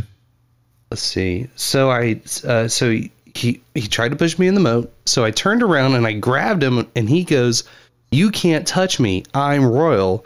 And I said, "Well, you try and push me in the moat. Jack, I don't give a shit who you are. You're going in the moat." You can't touch me. I'm royal. I love that. Isn't that great?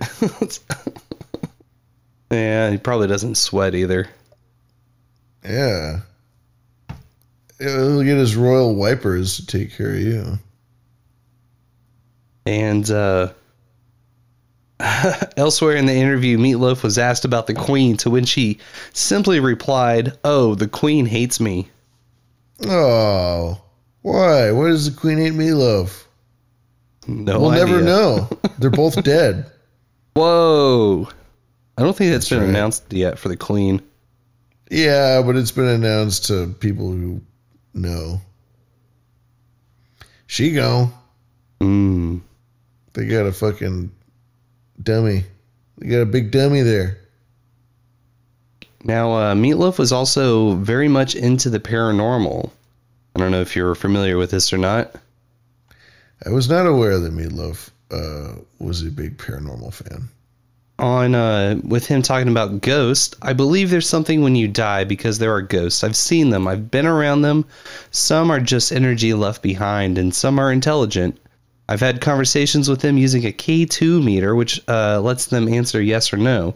I chased one across the room once, and when we were making Bat Out of Hell, I saw a blonde girl in a white dress.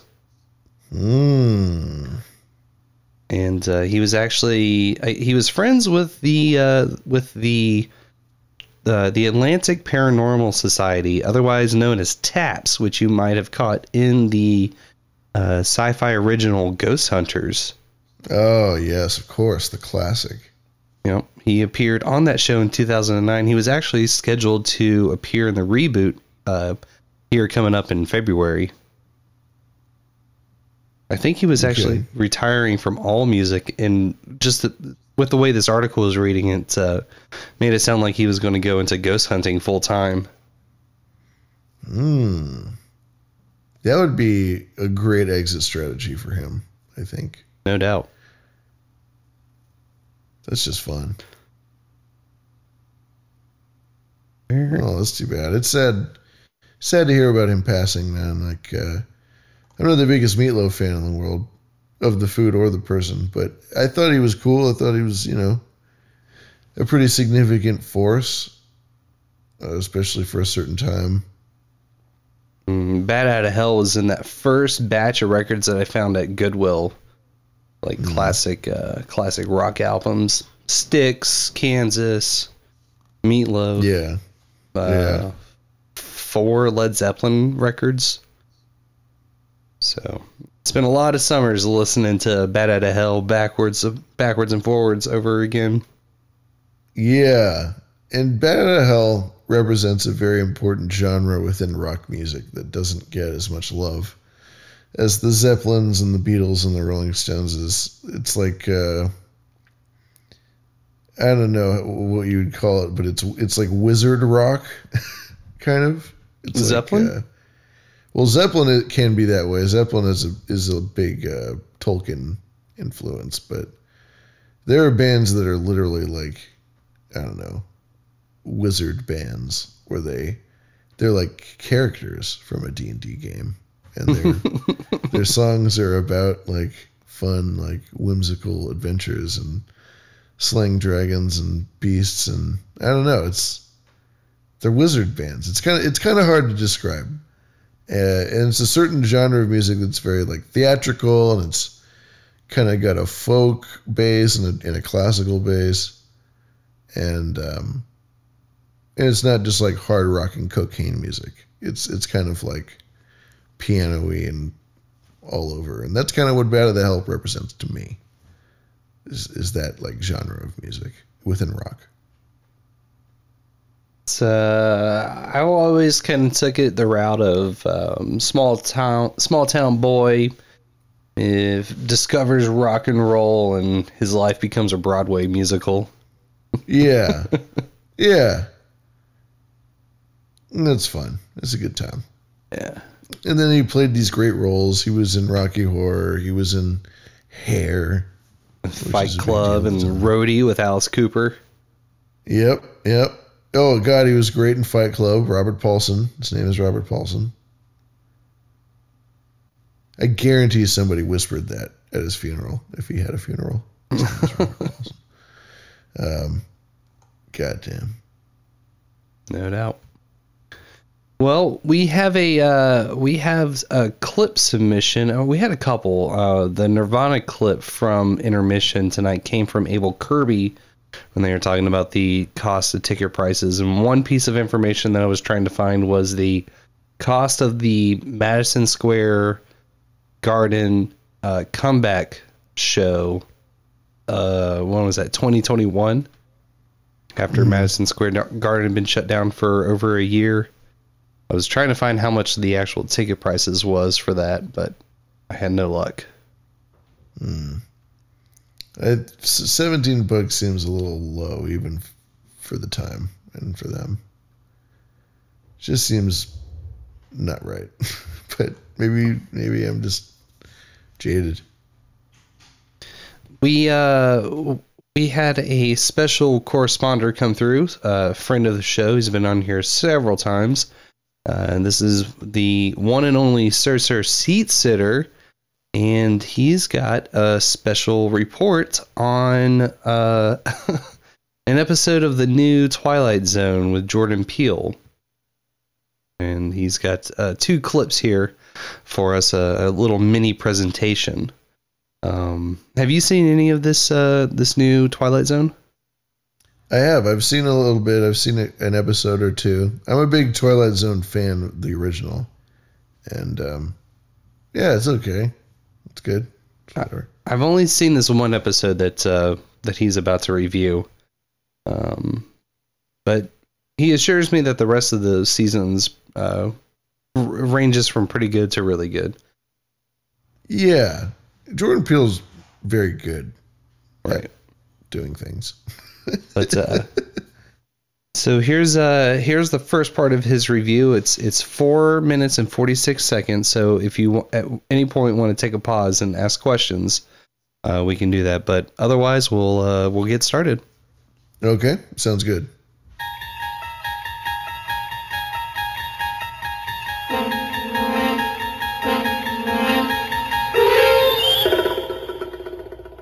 You're about to enter another dimension.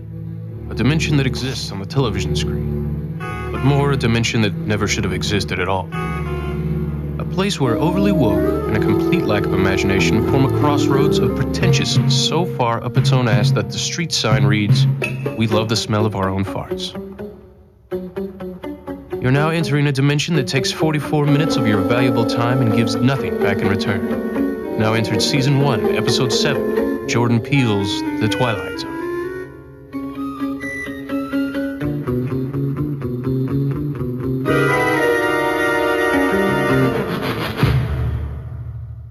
Having grown up on The Twilight Zone and being a longtime fan of the show and subsequent movie and reboot series, I wanted to like this most recent reboot.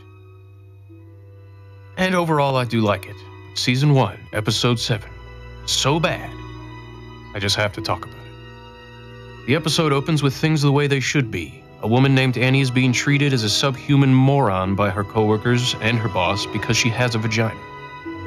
Annie goes home with a coworker to watch Percy's meteor shower. Then, lo and behold, the meteors land in the yard. He picks one up. Hot. Brings it inside. Starts kind of getting bulgy veins over the course of the next few minutes. His eyes kind of bug out of his head a little bit, and he tries to have sex with her, and she says no, and then he goes, "Oh, come on." And he goes, "Fine, okay, I guess I'm overreacting." She leaves in a huff. And as she's leaving the house, this woman looks back and she hears the guy smashing and sees him just smashing lamps and stuff in his house. And then Jordan Peele steps in, the Rod Serling of the new series. Meet Annie Miller. Annie has always seen the world as a place where she could maintain control if she just played by the rules. But tonight marks the beginning of a change, both in her and in the idyllic town she's always called home. On the eve of her sister's birthday, Annie will be forced to contend with an event well out of her control, and a simmering violence about to boil over into the Twilight Zone. As the episode progresses, Annie, the main character, notices more and more people are just becoming violent and unhinged after interacting with the meteor. She's at a bar and she sees guys dropping little pieces of red rocks, the chunks of the meteor, into their drinks and slamming back drinks, and then their voices will kind of distort and their veins will bulge out of their head. And then the title of the episode rolls across the screen, "Not All Men." And that's when I sat back and thought, oh, this is going to be a good one. Annie runs into her sister and they narrowly escape hordes of crazed lunatics, but unfortunately they aren't out of the woods yet. They're followed home by a guy on a motorcycle. Luckily, Annie's brother-in-law is home and he promptly murders the guy on the motorcycle who had followed them home. Annie then has a stunning revelation and she says to her sister, "It's the meteors. And it's just the men." Mike is sick. What? It's not just him. He has the same signs as a lot of people. It's the meteors.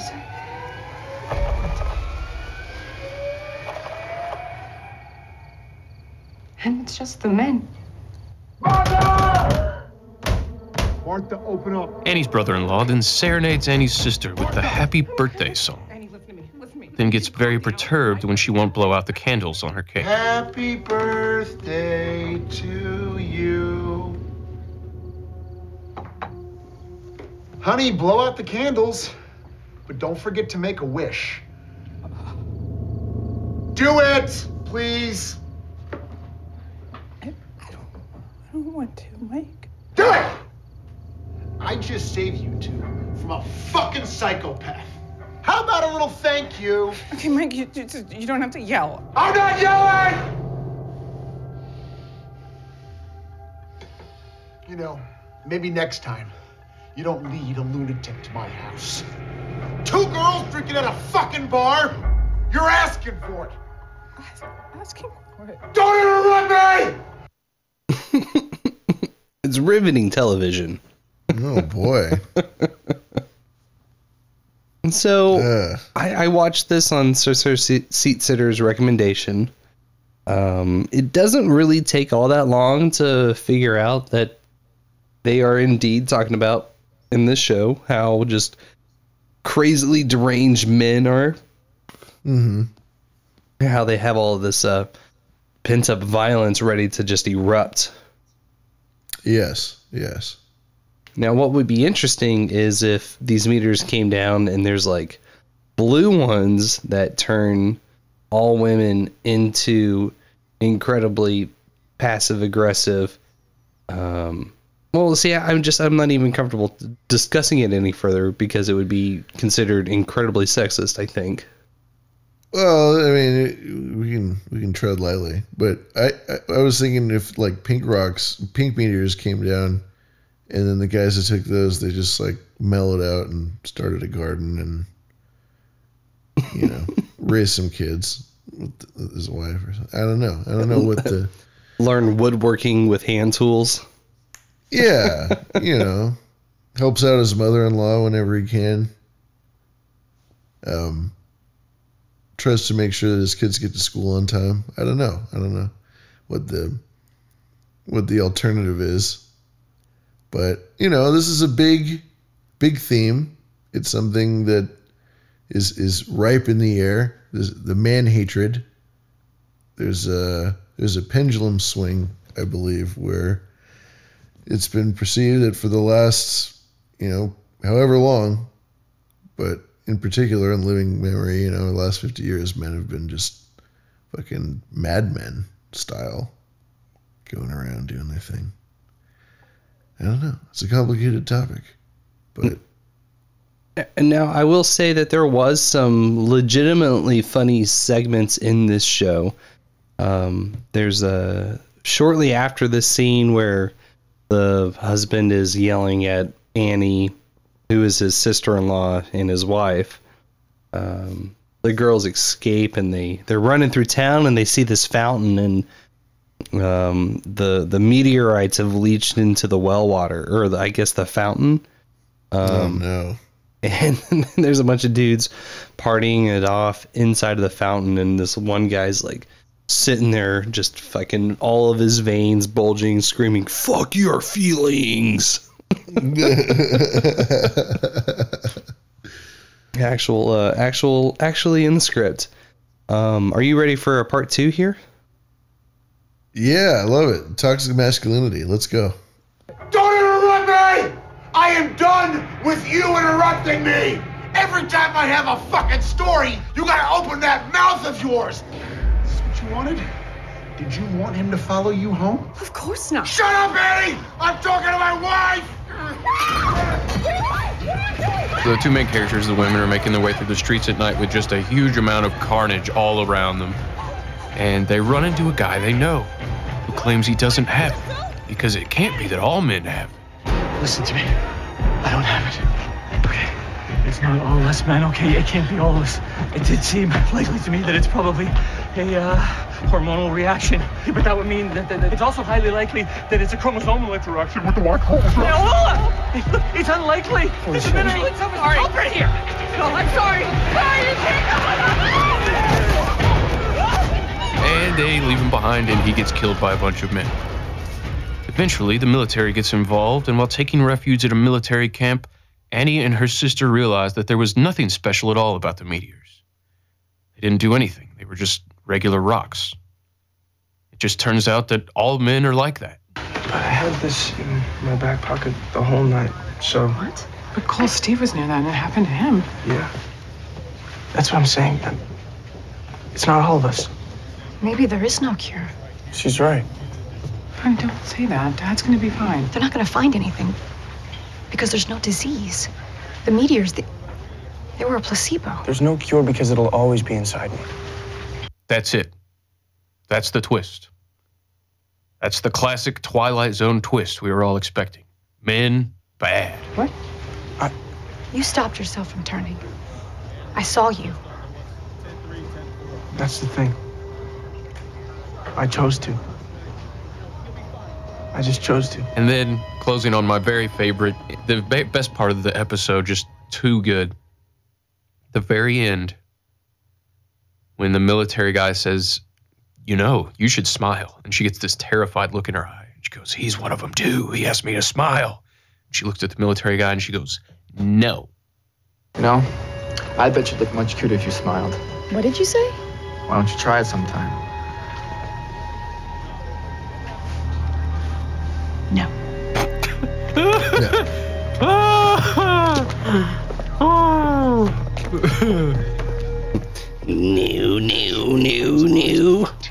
The suspect was a man in his 20s with no motive yet known.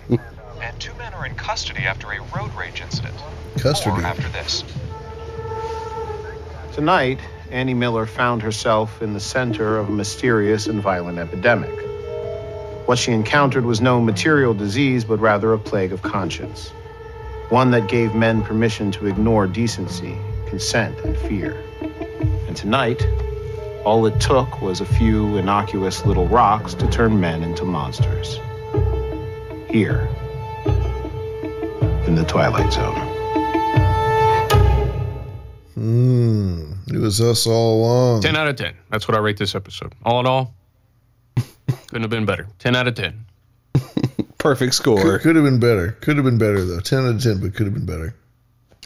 And Sir Seat Sitter is present in the chats, and he brings up another interesting point. If the meteors didn't do anything, why did it modulate everybody's voices like that? WTF.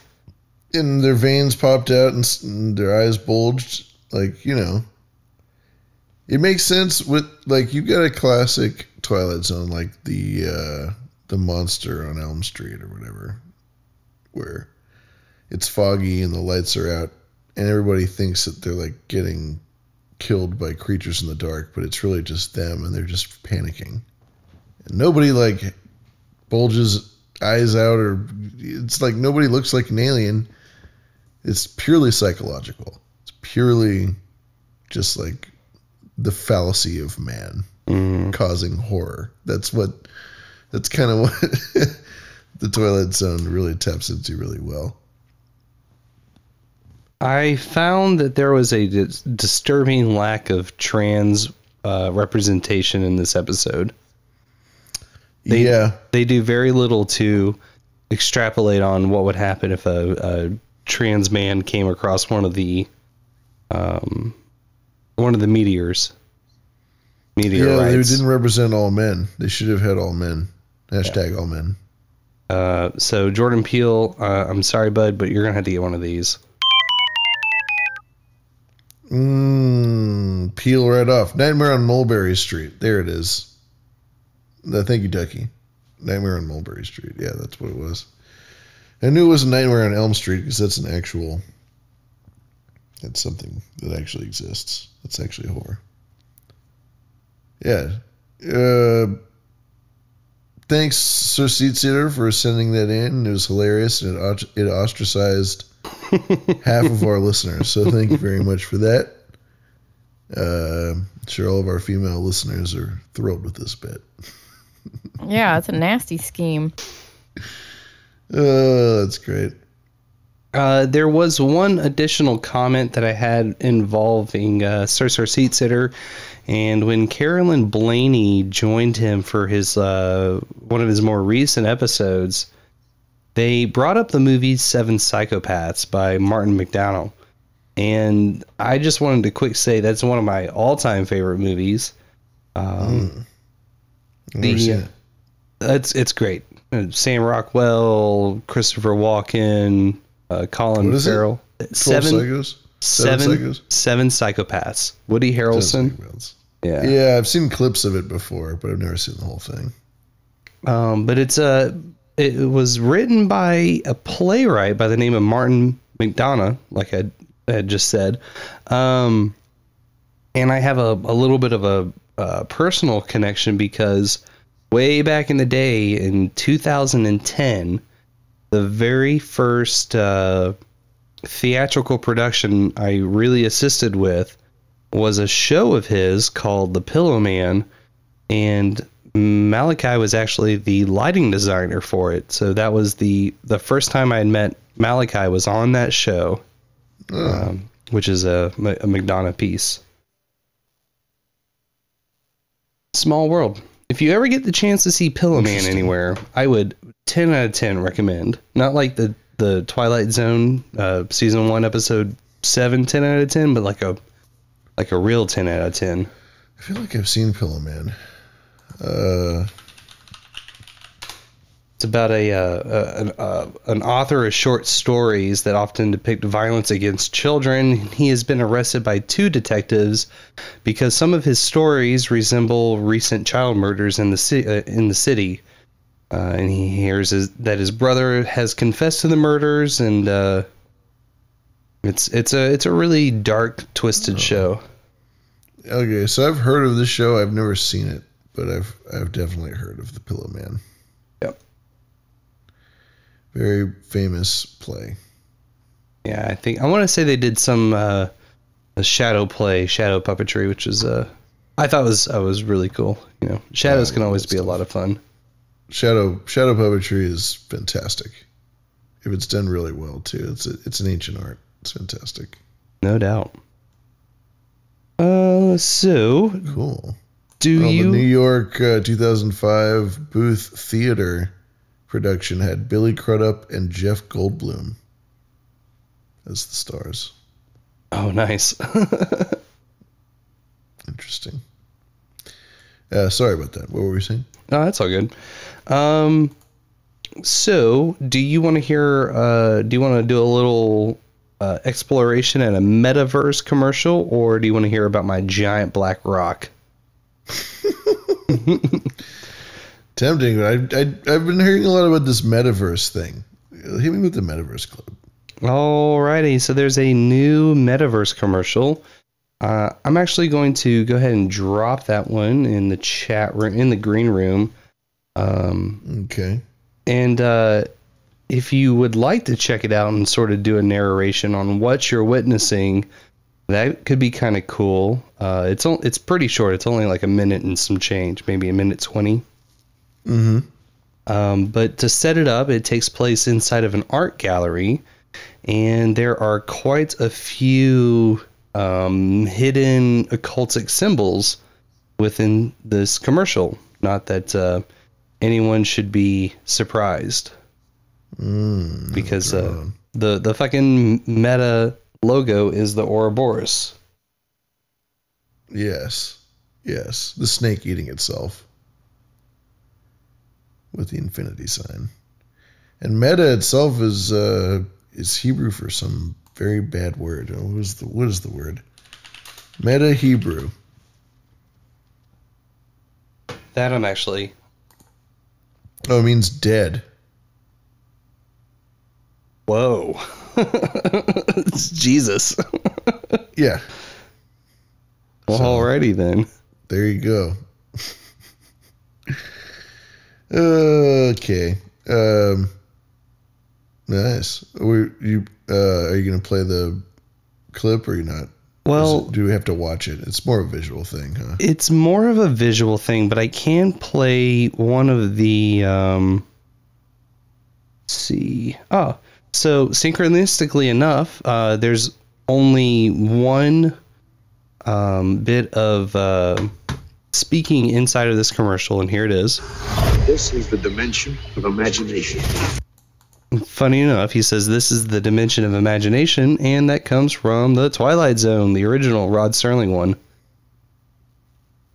Small world. I'm just going through this metaverse thing. All the squares, or all the paintings are perfect squares, and everything's centered. Just the two on the outside and the one on the in. It's got some ballistic Temple of Solomon shit they always fucking reference. It's great. I love it. Interestingly enough, one of the other paintings referenced not referenced, but shown inside of the gallery, comes from a Swedish artist by the name of Hilma af Klint. The painting is called Group X #1, and it, well, let me back up here. Klint was involved in a group called the Five, and it was a circle of women inspired by theosophy, and furthermore had shared beliefs of trying to contact the quote high masters through various methods, but I guess seances were more common. Quote, she became interested in theosophy of Madame Blavatsky and the philosophy of the Christian Rosencreutz. Rosicrucians? Yeah. Well, right, Rosicrucians, but I don't think I know the pronunciation of Rosencreutz. Creutz. Rosencreutz. There was a 2016 article in The Guardian in reference to Hilma. The title was Hilma af Klint, a painter possessed. And from the article, it was here in 1904 that af Klint received a, quote, commission from an entity named Amaliel, who told her to paint on an astral plane and represent the immortal aspects of man. Between 1906 and 1915, there followed 193 paintings, an astonishing outpouring known as the Paintings for the Temple. Whatever one's misgivings about the occult, she worked as if possessed, in the grip of what can only be described as inspiration. She explained that the pictures were painted through her with force, a divine dictation. I had no idea what they were supposed to depict. I worked swiftly, and surely without changing a single brushstroke. And here's a image of the actual pyramid painting. It's cool. I like it a lot, actually. Send that one on. See this. Send that one on over.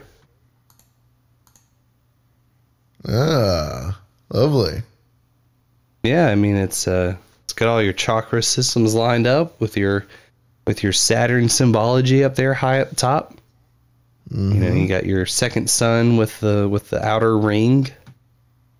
Yep. The false sun. I didn't actually think to count how many steps of the pyramids they were. I love how the top of the pyramid, the very top triangle of the pyramid, is like in the eye of the sun. Yeah, it's very yeah. Actually, it kind of looks like a little mini pupil, and there's rays of rainbow light emitting from the eye. Yeah. It looks like maybe Pac-Man with a tiny mouth is puking magic from the sky. So there's that painting. And next up is there's a brief flash. Because what happens is these group of students or exhibitionists are checking out all this artwork, and they see this tiger and buffalo, which is another famous painting, come to life, and they suck the group into the world of this painting, which is supposed to be the metaverse, and it's crazy, kind of cartoonish. It's where imagination goes to die. There's an owl actually shows up, and as it flies up above the canopy, you get a shot of this faraway, distant land where we've got a sun, a moon, there's Saturn in the sky, some sort of futuristic city off in the distance, and another black square. So I would argue that there's actually two appearances of Saturn inside of this one particular shot. Oh, spooky. And of course, Saturn being Kronos, Capricorn, the Grim Reaper, Pan, Satan. Quote, indeed, Capricorn has always been a sign traditionally revered, feared, and made the scapegoat in more or less equal measure. Indeed. The GOAT. The MF GOAT. And I guess to kind of tie into that, there's some low-hanging snakes, which I thought was kind of easy bait, to be completely fair. Yeah, that's obviously out there for all the Christians to see. Right. So, and Jews too, I suppose. It's Old Testament stuff. Yeah. So yeah, that's sort of the weird. Oh, and then the video ends with the bull and the tiger kind of giving them those fuck eyes almost, right? Yeah. There's a little tiger and a bull, making love with their eyes to one another. And there's a caption over the video that says, "This is gonna be fun." So creepy. So very super duper duper creepy. It is a little creepy. This is going to be fun. The paintings being a portal into a new dimension. And again, this is all advertising what? Facebook, Instagram. It's such a song and dance show, you know? Mm-hmm. Isn't their whole, I guess, base just kind of pivoting to be primarily meta-focused? Meta-focused as in what?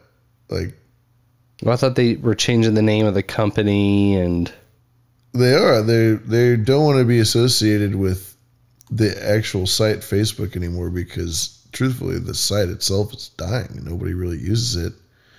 I mean, except for older people. Some people use it, but, you know, Facebook was never going to be something that people are going to use forever.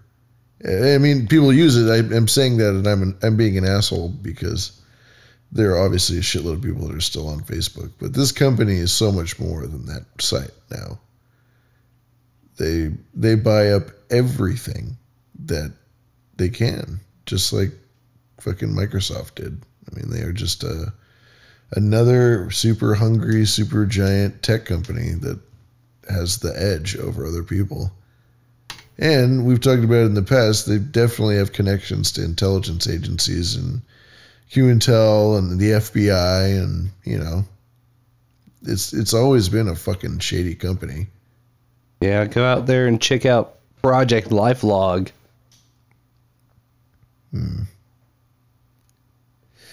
Yep. Well, I got one last quick story that we can probably hit here pretty quick. Do you know anything about black diamonds? No, are they made in a lab? Is it like a carbon composition that makes them black? What's the deal with that? They are naturally occurring. However, they're fairly rare. So more often than not, you're going to see the chemically treated ones, or the, you know, like you said, the lab grown ones, or maybe it's a actual diamond that's got darker tones to it. But one popped up in the United Arab Emirates, and this one is a 555.55 black diamond, and it's going on for auction. It's a massive 5 carat. Yes. Yeah. Sorry, what did I say? You just said black diamond. Yes. You just didn't say carat. Yes. But just to clarify, it's carat. Yeah. I'm actually not technically sure what a carat is, but I think, what is that, just quality or? It's a unit of measurement within a gem. I don't know exactly how much, but a carat is like an ounce. Oh, gotcha. Or like a fluid ounce in gem form. This thing's pretty beefy. Here's my first clip on it. I think I could be fucking wrong. I could be completely fucking wrong about that. I'm gonna Google that while you play the clip. Gotcha. It's a massive diamond that's literally out of this world, and it's going up for auction. Sotheby's calls the 555.55 carat black diamond the Enigma, and it is believed to have come from outer space. A jewelry specialist at Sotheby's Dubai told the Associated Press that Carbonado diamonds likely come from meteorites, either through a collision with the Earth or from the meteorites themselves. The British auction house expects the diamond to be sold for close to $7 million. It's an expensive rock. Oh yeah, $7 million for a rock. Just to clarify, a carat is defined as a unit of weight for precious stones and pearls, equivalent to 200 milligrams. So it is a unit of mass. Gotcha. Let's see here. Sophie Stevens, a jewelry specialist at Sotheby's Dubai, told the Associated Press that the number 5 bears an significance to the diamond, which has 55 facets as well. The shape of the diamond is based on the Middle Eastern palm symbol for the Khamsa, Khamsa, which stands for strength, and it stands for protection, she says. In Arabic, it means 5, Khamsa, that is. So, quote, so there's this nice theme of the number 5 running throughout the diamond. She also said that the black diamond is likely from outer space, which I have a couple of clips about that we'll get to here in a second. But I want to count these 5s here real quick. So it's 555.55 carats, and it's got 55 facets on it. So that's 7 5s. Mm-hmm. What is...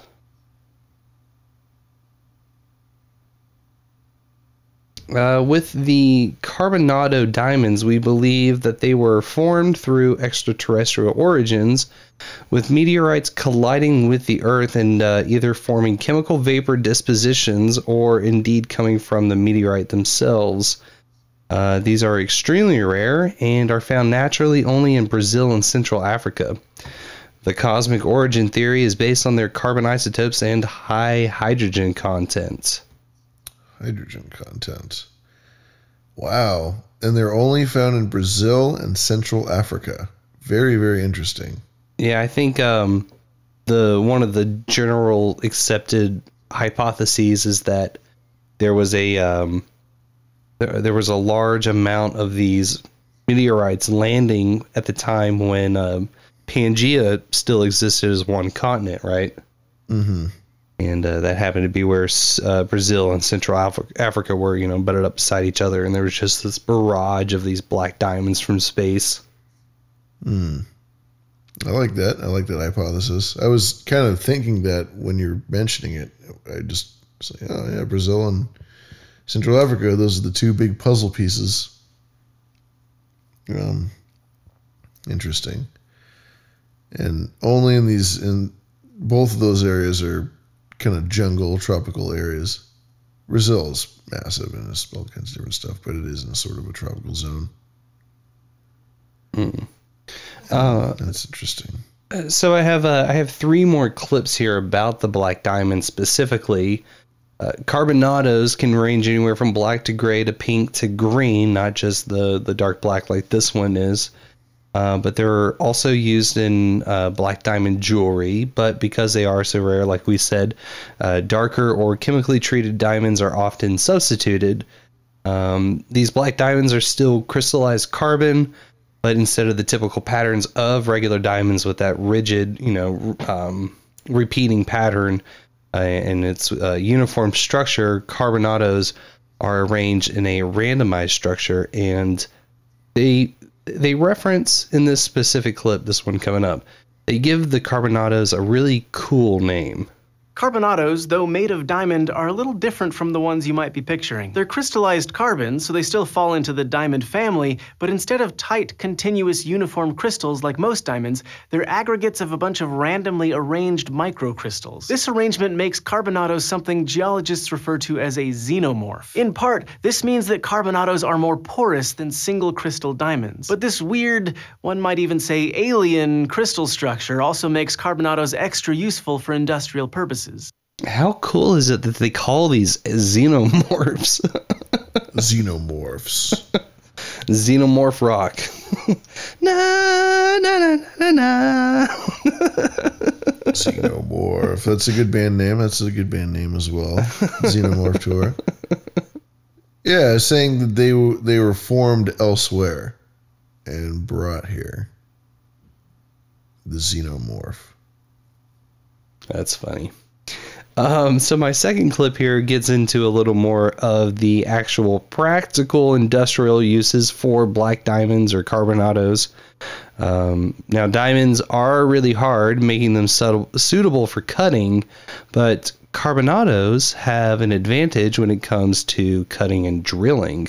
Since they're aggregates, rather than uniform crystals, any break will be confined to that single piece and not spread throughout. This makes carbonados as hard as diamonds, but much tougher. Hardness is a material's ability to withstand abrasion, and here, carbonados match your typical diamond. Toughness, on the other hand, is how well a material resists shattering when force is applied, and that's where carbonados come out on top. Thus, they allow cutting and drilling tools to last longer and require less maintenance over time. But the main reason scientists...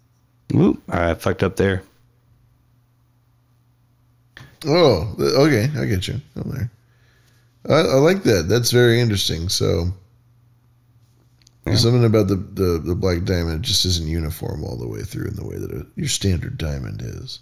Right, and because it's got such its pattern, I guess the actual force is routed in all sorts of crazy ways, and it just dissipates the fuck out of it, you know.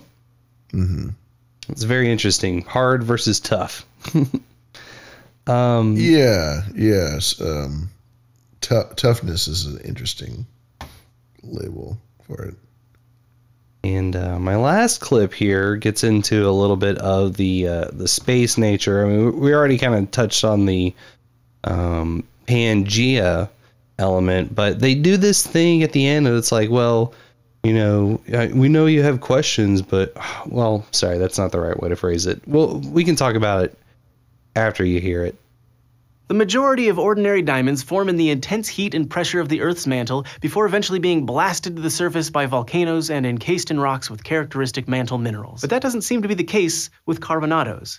They're not found in mantle rocks, and tend to include metals in their structure that wouldn't make sense if they formed in the mantle. Theories for how carbonados form include the heat and pressure of meteorite impacts, or possibly even radiation transforming carbon in the mantle. However, neither method produces diamonds large or numerous enough to account for existing carbonados. Another contender is subduction zones, boundaries where tectonic plates collide and get shoved down into the mantle. The pressure and heat of this process would be plenty sufficient, but again, we should find mantle minerals present alongside carbonados. All this leads scientists to suspect that carbonados must come from interstellar space. The crystals could form out there in some distant carbon-rich spot in the absence of Earth mantle minerals and then get deposited here via asteroid.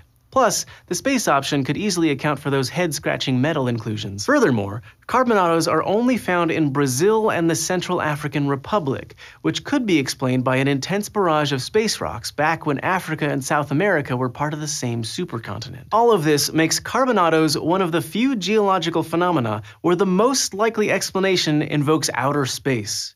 Because once you've eliminated the impossible, well, you know. You know what? No, I don't know. That's once you've eliminated the impossible, then the improbable is inevitable or something. That's a Sherlock Holmes quote. Oh, I gotcha. Well, thank you for clarifying. Yeah, that guy's a douche for not fucking...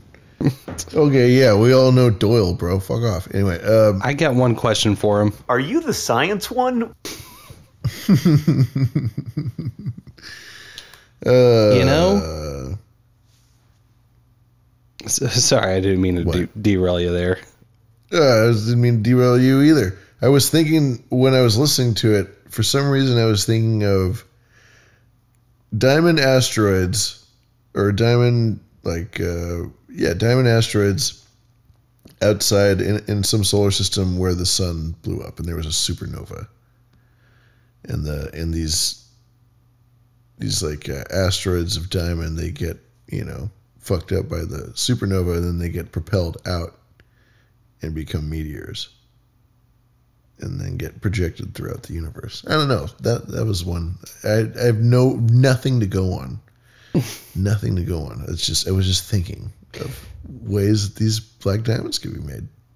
Do you think that these black diamonds landed on planet Earth and turned all of the male dinosaurs into raging douche dicks? I think it turned them into gasoline. Oh, there you go. I don't have any good dinosaur ISOs, unfortunately. Should fix that.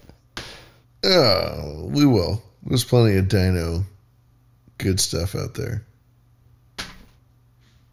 That's beautiful. That does it for my black rocks. I'm checking the screen mails now, and it doesn't seem that we have any.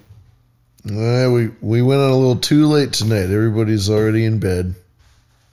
That's all good. We'll catch everybody next week at this, not this same time as tonight, but typically 7:30 Pacific, 9:30 Central, 10:30 the East Coast, or East Coast, or Beast Coast. Yeah, East Coast. Yeast Coast. Yee Coast. Yee. Oh yeah, Ye's back on the scene. But yeah, we are. We're live every Monday night at 7:30, 9:30, 10:30. We'll be here next Monday night. And call that phone number 612-263-7999. That's SXXY. Running a porn site on our show here. Not a peep show. I gotta catch that in the wild now. Not a peep show. Not a peep show. Not for kids. That's a fun fucking fact. All right, well let's get out of here then. Got it.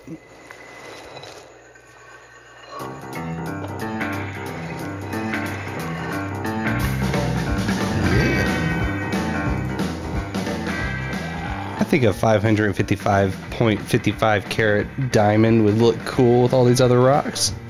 I definitely want to have it as like a big chain or a giant ring.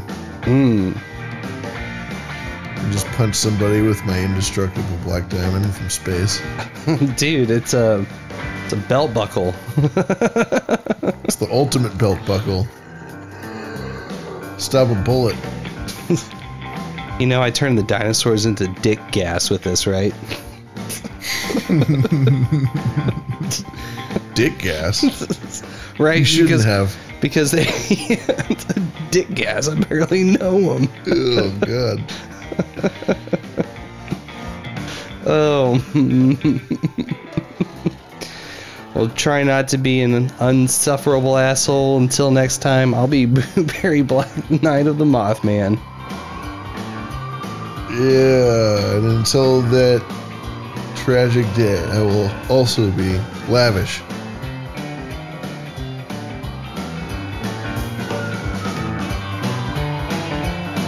This show is behind the schemes. Behind the schemes with threes as E's. Hey man, I touched the monkey. Let's go look for it. Lavash, of course, is short for Leviticus. Oh my goodness. Ah! This is getting worse.